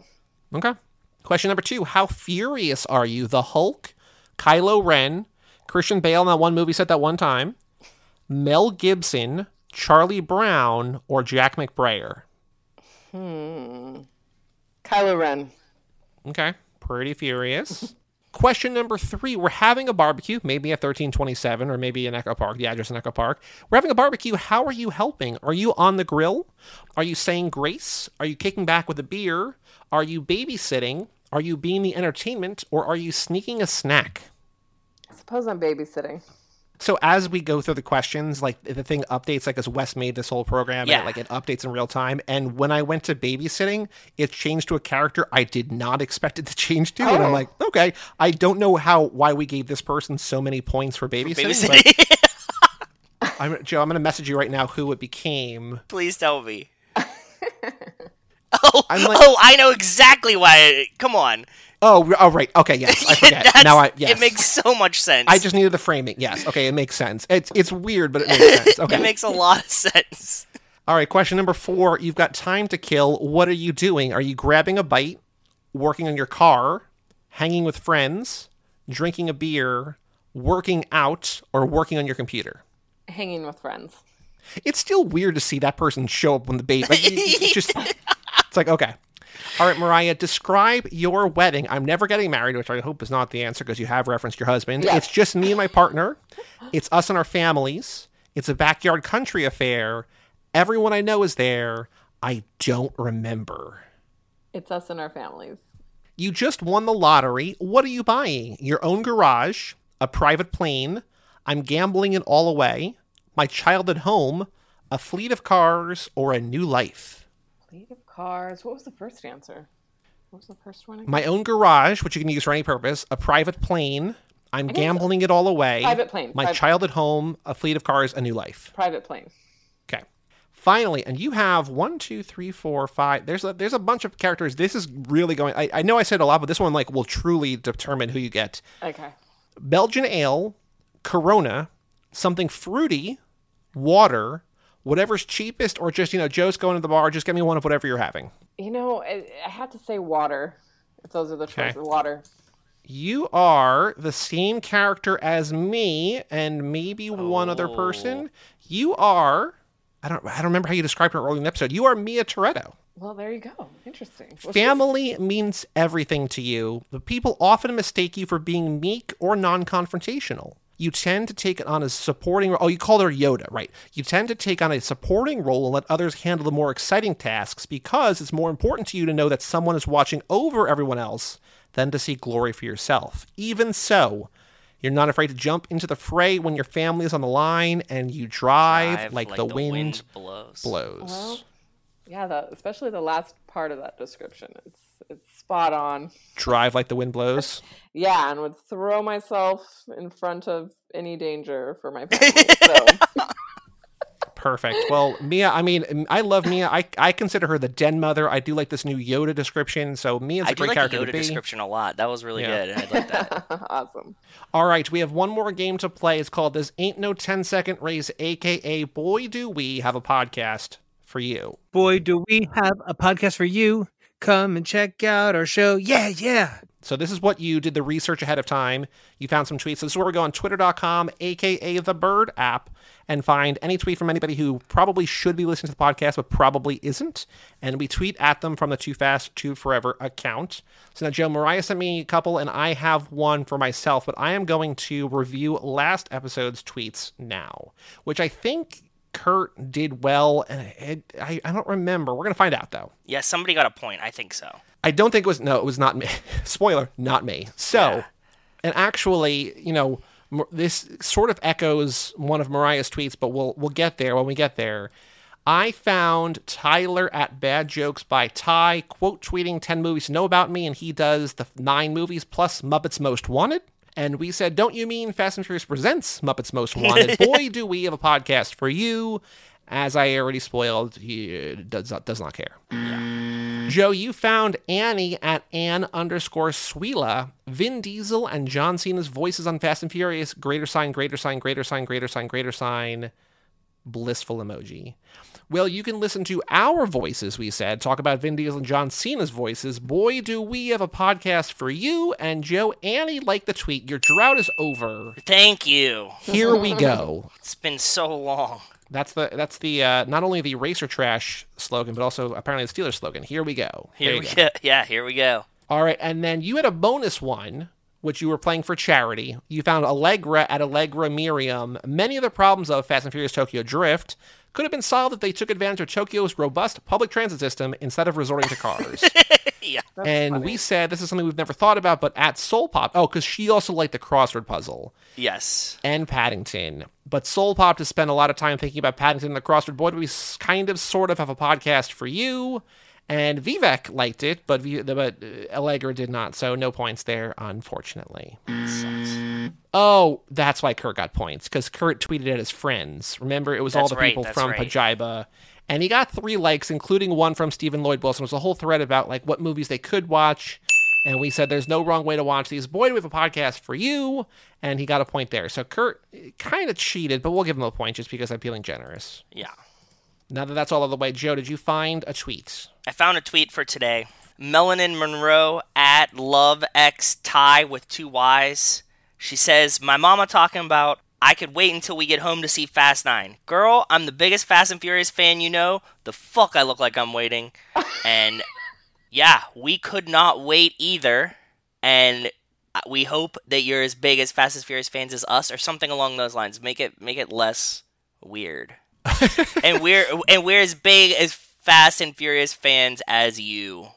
Don't be like a creepy, like I was just saying. I know. I'm saying we couldn't wait either, and we're as big Fast and Furious fans as you. Boy, do we have a podcast for you. Thank you. The mouth jumble made it sound creepy, so thank you. I get it. What did you search for that? Because this is from June. I'm trying to figure out what your search was to get to this tweet. Biggest Fast 9 fan. Oh, okay. Yeah. Cool. Mariah, you sent us 2. Now, I'm going to let you play both, but you're going to choose one for yourself, and then the other one's going to go to charity. So if the other one scores points, it's going to go elsewhere. But please hit us with whichever tweet you want to go first, because you got one from Joshua and one from Frotting. Okay, yeah, the first one from Joshua, and just okay. Who's from, and then read the tweet. At Real DJ Fleet, and he says, at Peacock TV, where the hell is Fast and Furious franchise? ? He got a point. Because he realizes that, Peacock is Universal. and where the hell is it? And they responded, just said, hey, Joshua, thanks for reaching out. We're continuing to expand our content catalog and greatly appreciate your feedback. In the meantime, stay looped in on all updates by following our page. That's not very helpful, Peacock. I get it, but it's very generic. So now, Mariah, we're going to say, boy, we have a podcast for you, but how would you like to customize this tweet? Or if you want some guidance, we can help you. But we're trying to get him invested because obviously this guy loves Fast and Furious. There's a hell of a lot of it on HBO Max right now. I don't know. That's what I would say. That's I kind of like it. I really just feel like there's a hell of a lot of it on HBO Max, and we have a hell of a lot of episodes that you could be listening to too. You called it. Peacock is dropping the ball. There's a hell of a lot of it on HBO Max right now. I'm saying there's a hell of a lot of it on HBO Max right now, and a hell of a lot of episodes of our show to listen to too. Boy, do we have a podcast. Yeah. Perfect for you. Mariah, I sort of stole a little bit of the thunder, so please read the other tweet from Frauding Christ. All good. Frauding Christ at Alien Diva Car. He or she tweets 10 movies to know me. The Fast and the Furious, Too Fast, Too Furious, The Fast and the Furious Tokyo Drift, Fast and Furious, Fast 5, Fast and Furious 6, Furious 7, The Fate of the Furious, F9, and then Satan Tango. Which is a 7+ hour black and white movie on the Criterion Channel. So really, it's what we think F10 is going to become. So good. Great tweet. So what would you like to say to Frauding Christ? You say, if you're this into Fast and Furious, boy, do we have the podcast for you. Just as a mild suggestion, be like, sure, we hope that F10 is a lot like whatever to 7 hour black 7 hour black and white movie. Just because I think that's funny because we were just talking about it being a black and white just like film. It all comes together. All roads lead home. Satan Tango. I'm going to combine both. I'm going to say, if you're this into Fast and Furious and pretentious black and white art films like pretentious is negative, and black and white art films like Satan Tango, which we hope F10 embodies too, boy, do we have a podcast. Perfect. For you. Perfect. He's going to be like, what? That doesn't even make sense. It's like, yeah, just listen to the episode, which you're not going to do. I understand, but like, yeah, it's fine. Yeah. I found Vanilla Bean at Mr. Burns one. I'm finna smoke and watch Fast and Furious 6. I just finished sweeping and mopping. That's good. Which I just love. I love as a tweet anyway, but I also want to be like, hey, next time you're doing chores, throw us on or something like that, right? Yeah, so, yeah. We make great podcasts to do sweeping and mopping too. We have one listener, Mariah, named Wells, who has written just like, sometimes I get high and just listen to you guys on slow speeds. Like, people listen to podcasts on like 2x speed or whatever. He's like, I'll do it on like half speed just because you guys sound funny. It's like, what are you doing? Why are you doing it? How is that fun for anybody, even if you're high? But, love you, Wells. Oh my gosh. Mariah, thank you so much for joining us. Of course. Thank you for having me. Now, you have a great Twitter handle and a great website, but what would you like to plug? Where can people find you if you want to be found? What would you like people to know about you? What are you currently doing if you want to be found? Well, because of the pandemic, I haven't actually been working in journalism for a while, but it's my professional past that I'm extremely proud of and I've learned a lot from. And I've been taking care of my 2-year-old in the pandemic. That's a full-time job. Yes, and but I have been looking to make a pivot to UX writing, user experience writing. Sure. And so I have, my portfolio site all built, and it's Mariah MERIAH.rocks. Which is a great. I didn't even know that was a top-level domain. I love that though. I used to play bass in like local LA bands, so like that was. It isn't meant to seem so like self-congratulatory, but but it's cool. It's cool. Whatever the reason is, it's cool. If anyone's interested in hiring a UX writer, who has a lot of experience in writing about pop culture and check out Mariah.rocks, my portfolio. And Mariah on Fire, right? Yeah, at Mariah on Fire on Twitter. Which we will tag you in for sure. But Mariah, thank you so very much. Yeah, thank you. Loved having you here. For sure. This was a blast. We'll send those posters over later to get autographed. All right, Joe, our next episode is a bonus episode for Patreon only. I think we teased it on a previous one. We were talking about the Helen Mirren film, The Cook, the Thief, His Wife, and Her Lover. So I don't know anything really about that. I've not seen that yet, but that is out sometime in the next week on Patreon. I think because he hates us, I'm not sure. Justin, his Patreon pick for us for the main feed, our pit stop for Next Lap, is In the Name of the King, A Dungeon Siege Tale. Have you seen this movie, Joe? No, have you? Yes. And this was one that How Did This Get Made covered very early on. I believe, I will just set I think Jason Statham plays a farmer. Oh, nice. In like medieval something or other. That sounds incredible. It is directed by Uwe Boll, who his reputation precedes him. Okay. Yeah, I'm not going to tell you any more, but this is one where Justin's like, fuck you guys. Watch one of the worst movies that's ever been made. So, That's In fun, the Name of the though. King, I like that. A Dungeon Siege Tale next week. Sounds good to me. But for all things Too Fast, Too Forever, you go to cageclub.me, facebook.com/TooFastTooForever, or at TooFastTooForever on Twitter and Instagram. Email us, family@cageclub.me. Check out our Patreon page at TooFastTooForever.com and our store at TooFastTooForever.shop. And come back for our Patreon episode about the cook. I closed the tab, and it's too many things. Yeah. The cook, the thief, his wife, and her lover, or on the main feed next week, In the Name of the King from Justin. I'm Joey Lewandowski. I'm Joe, too. And that was Mariah on Fire, Mariah Doty Trevino, and we'll tell you all about it. We'll see you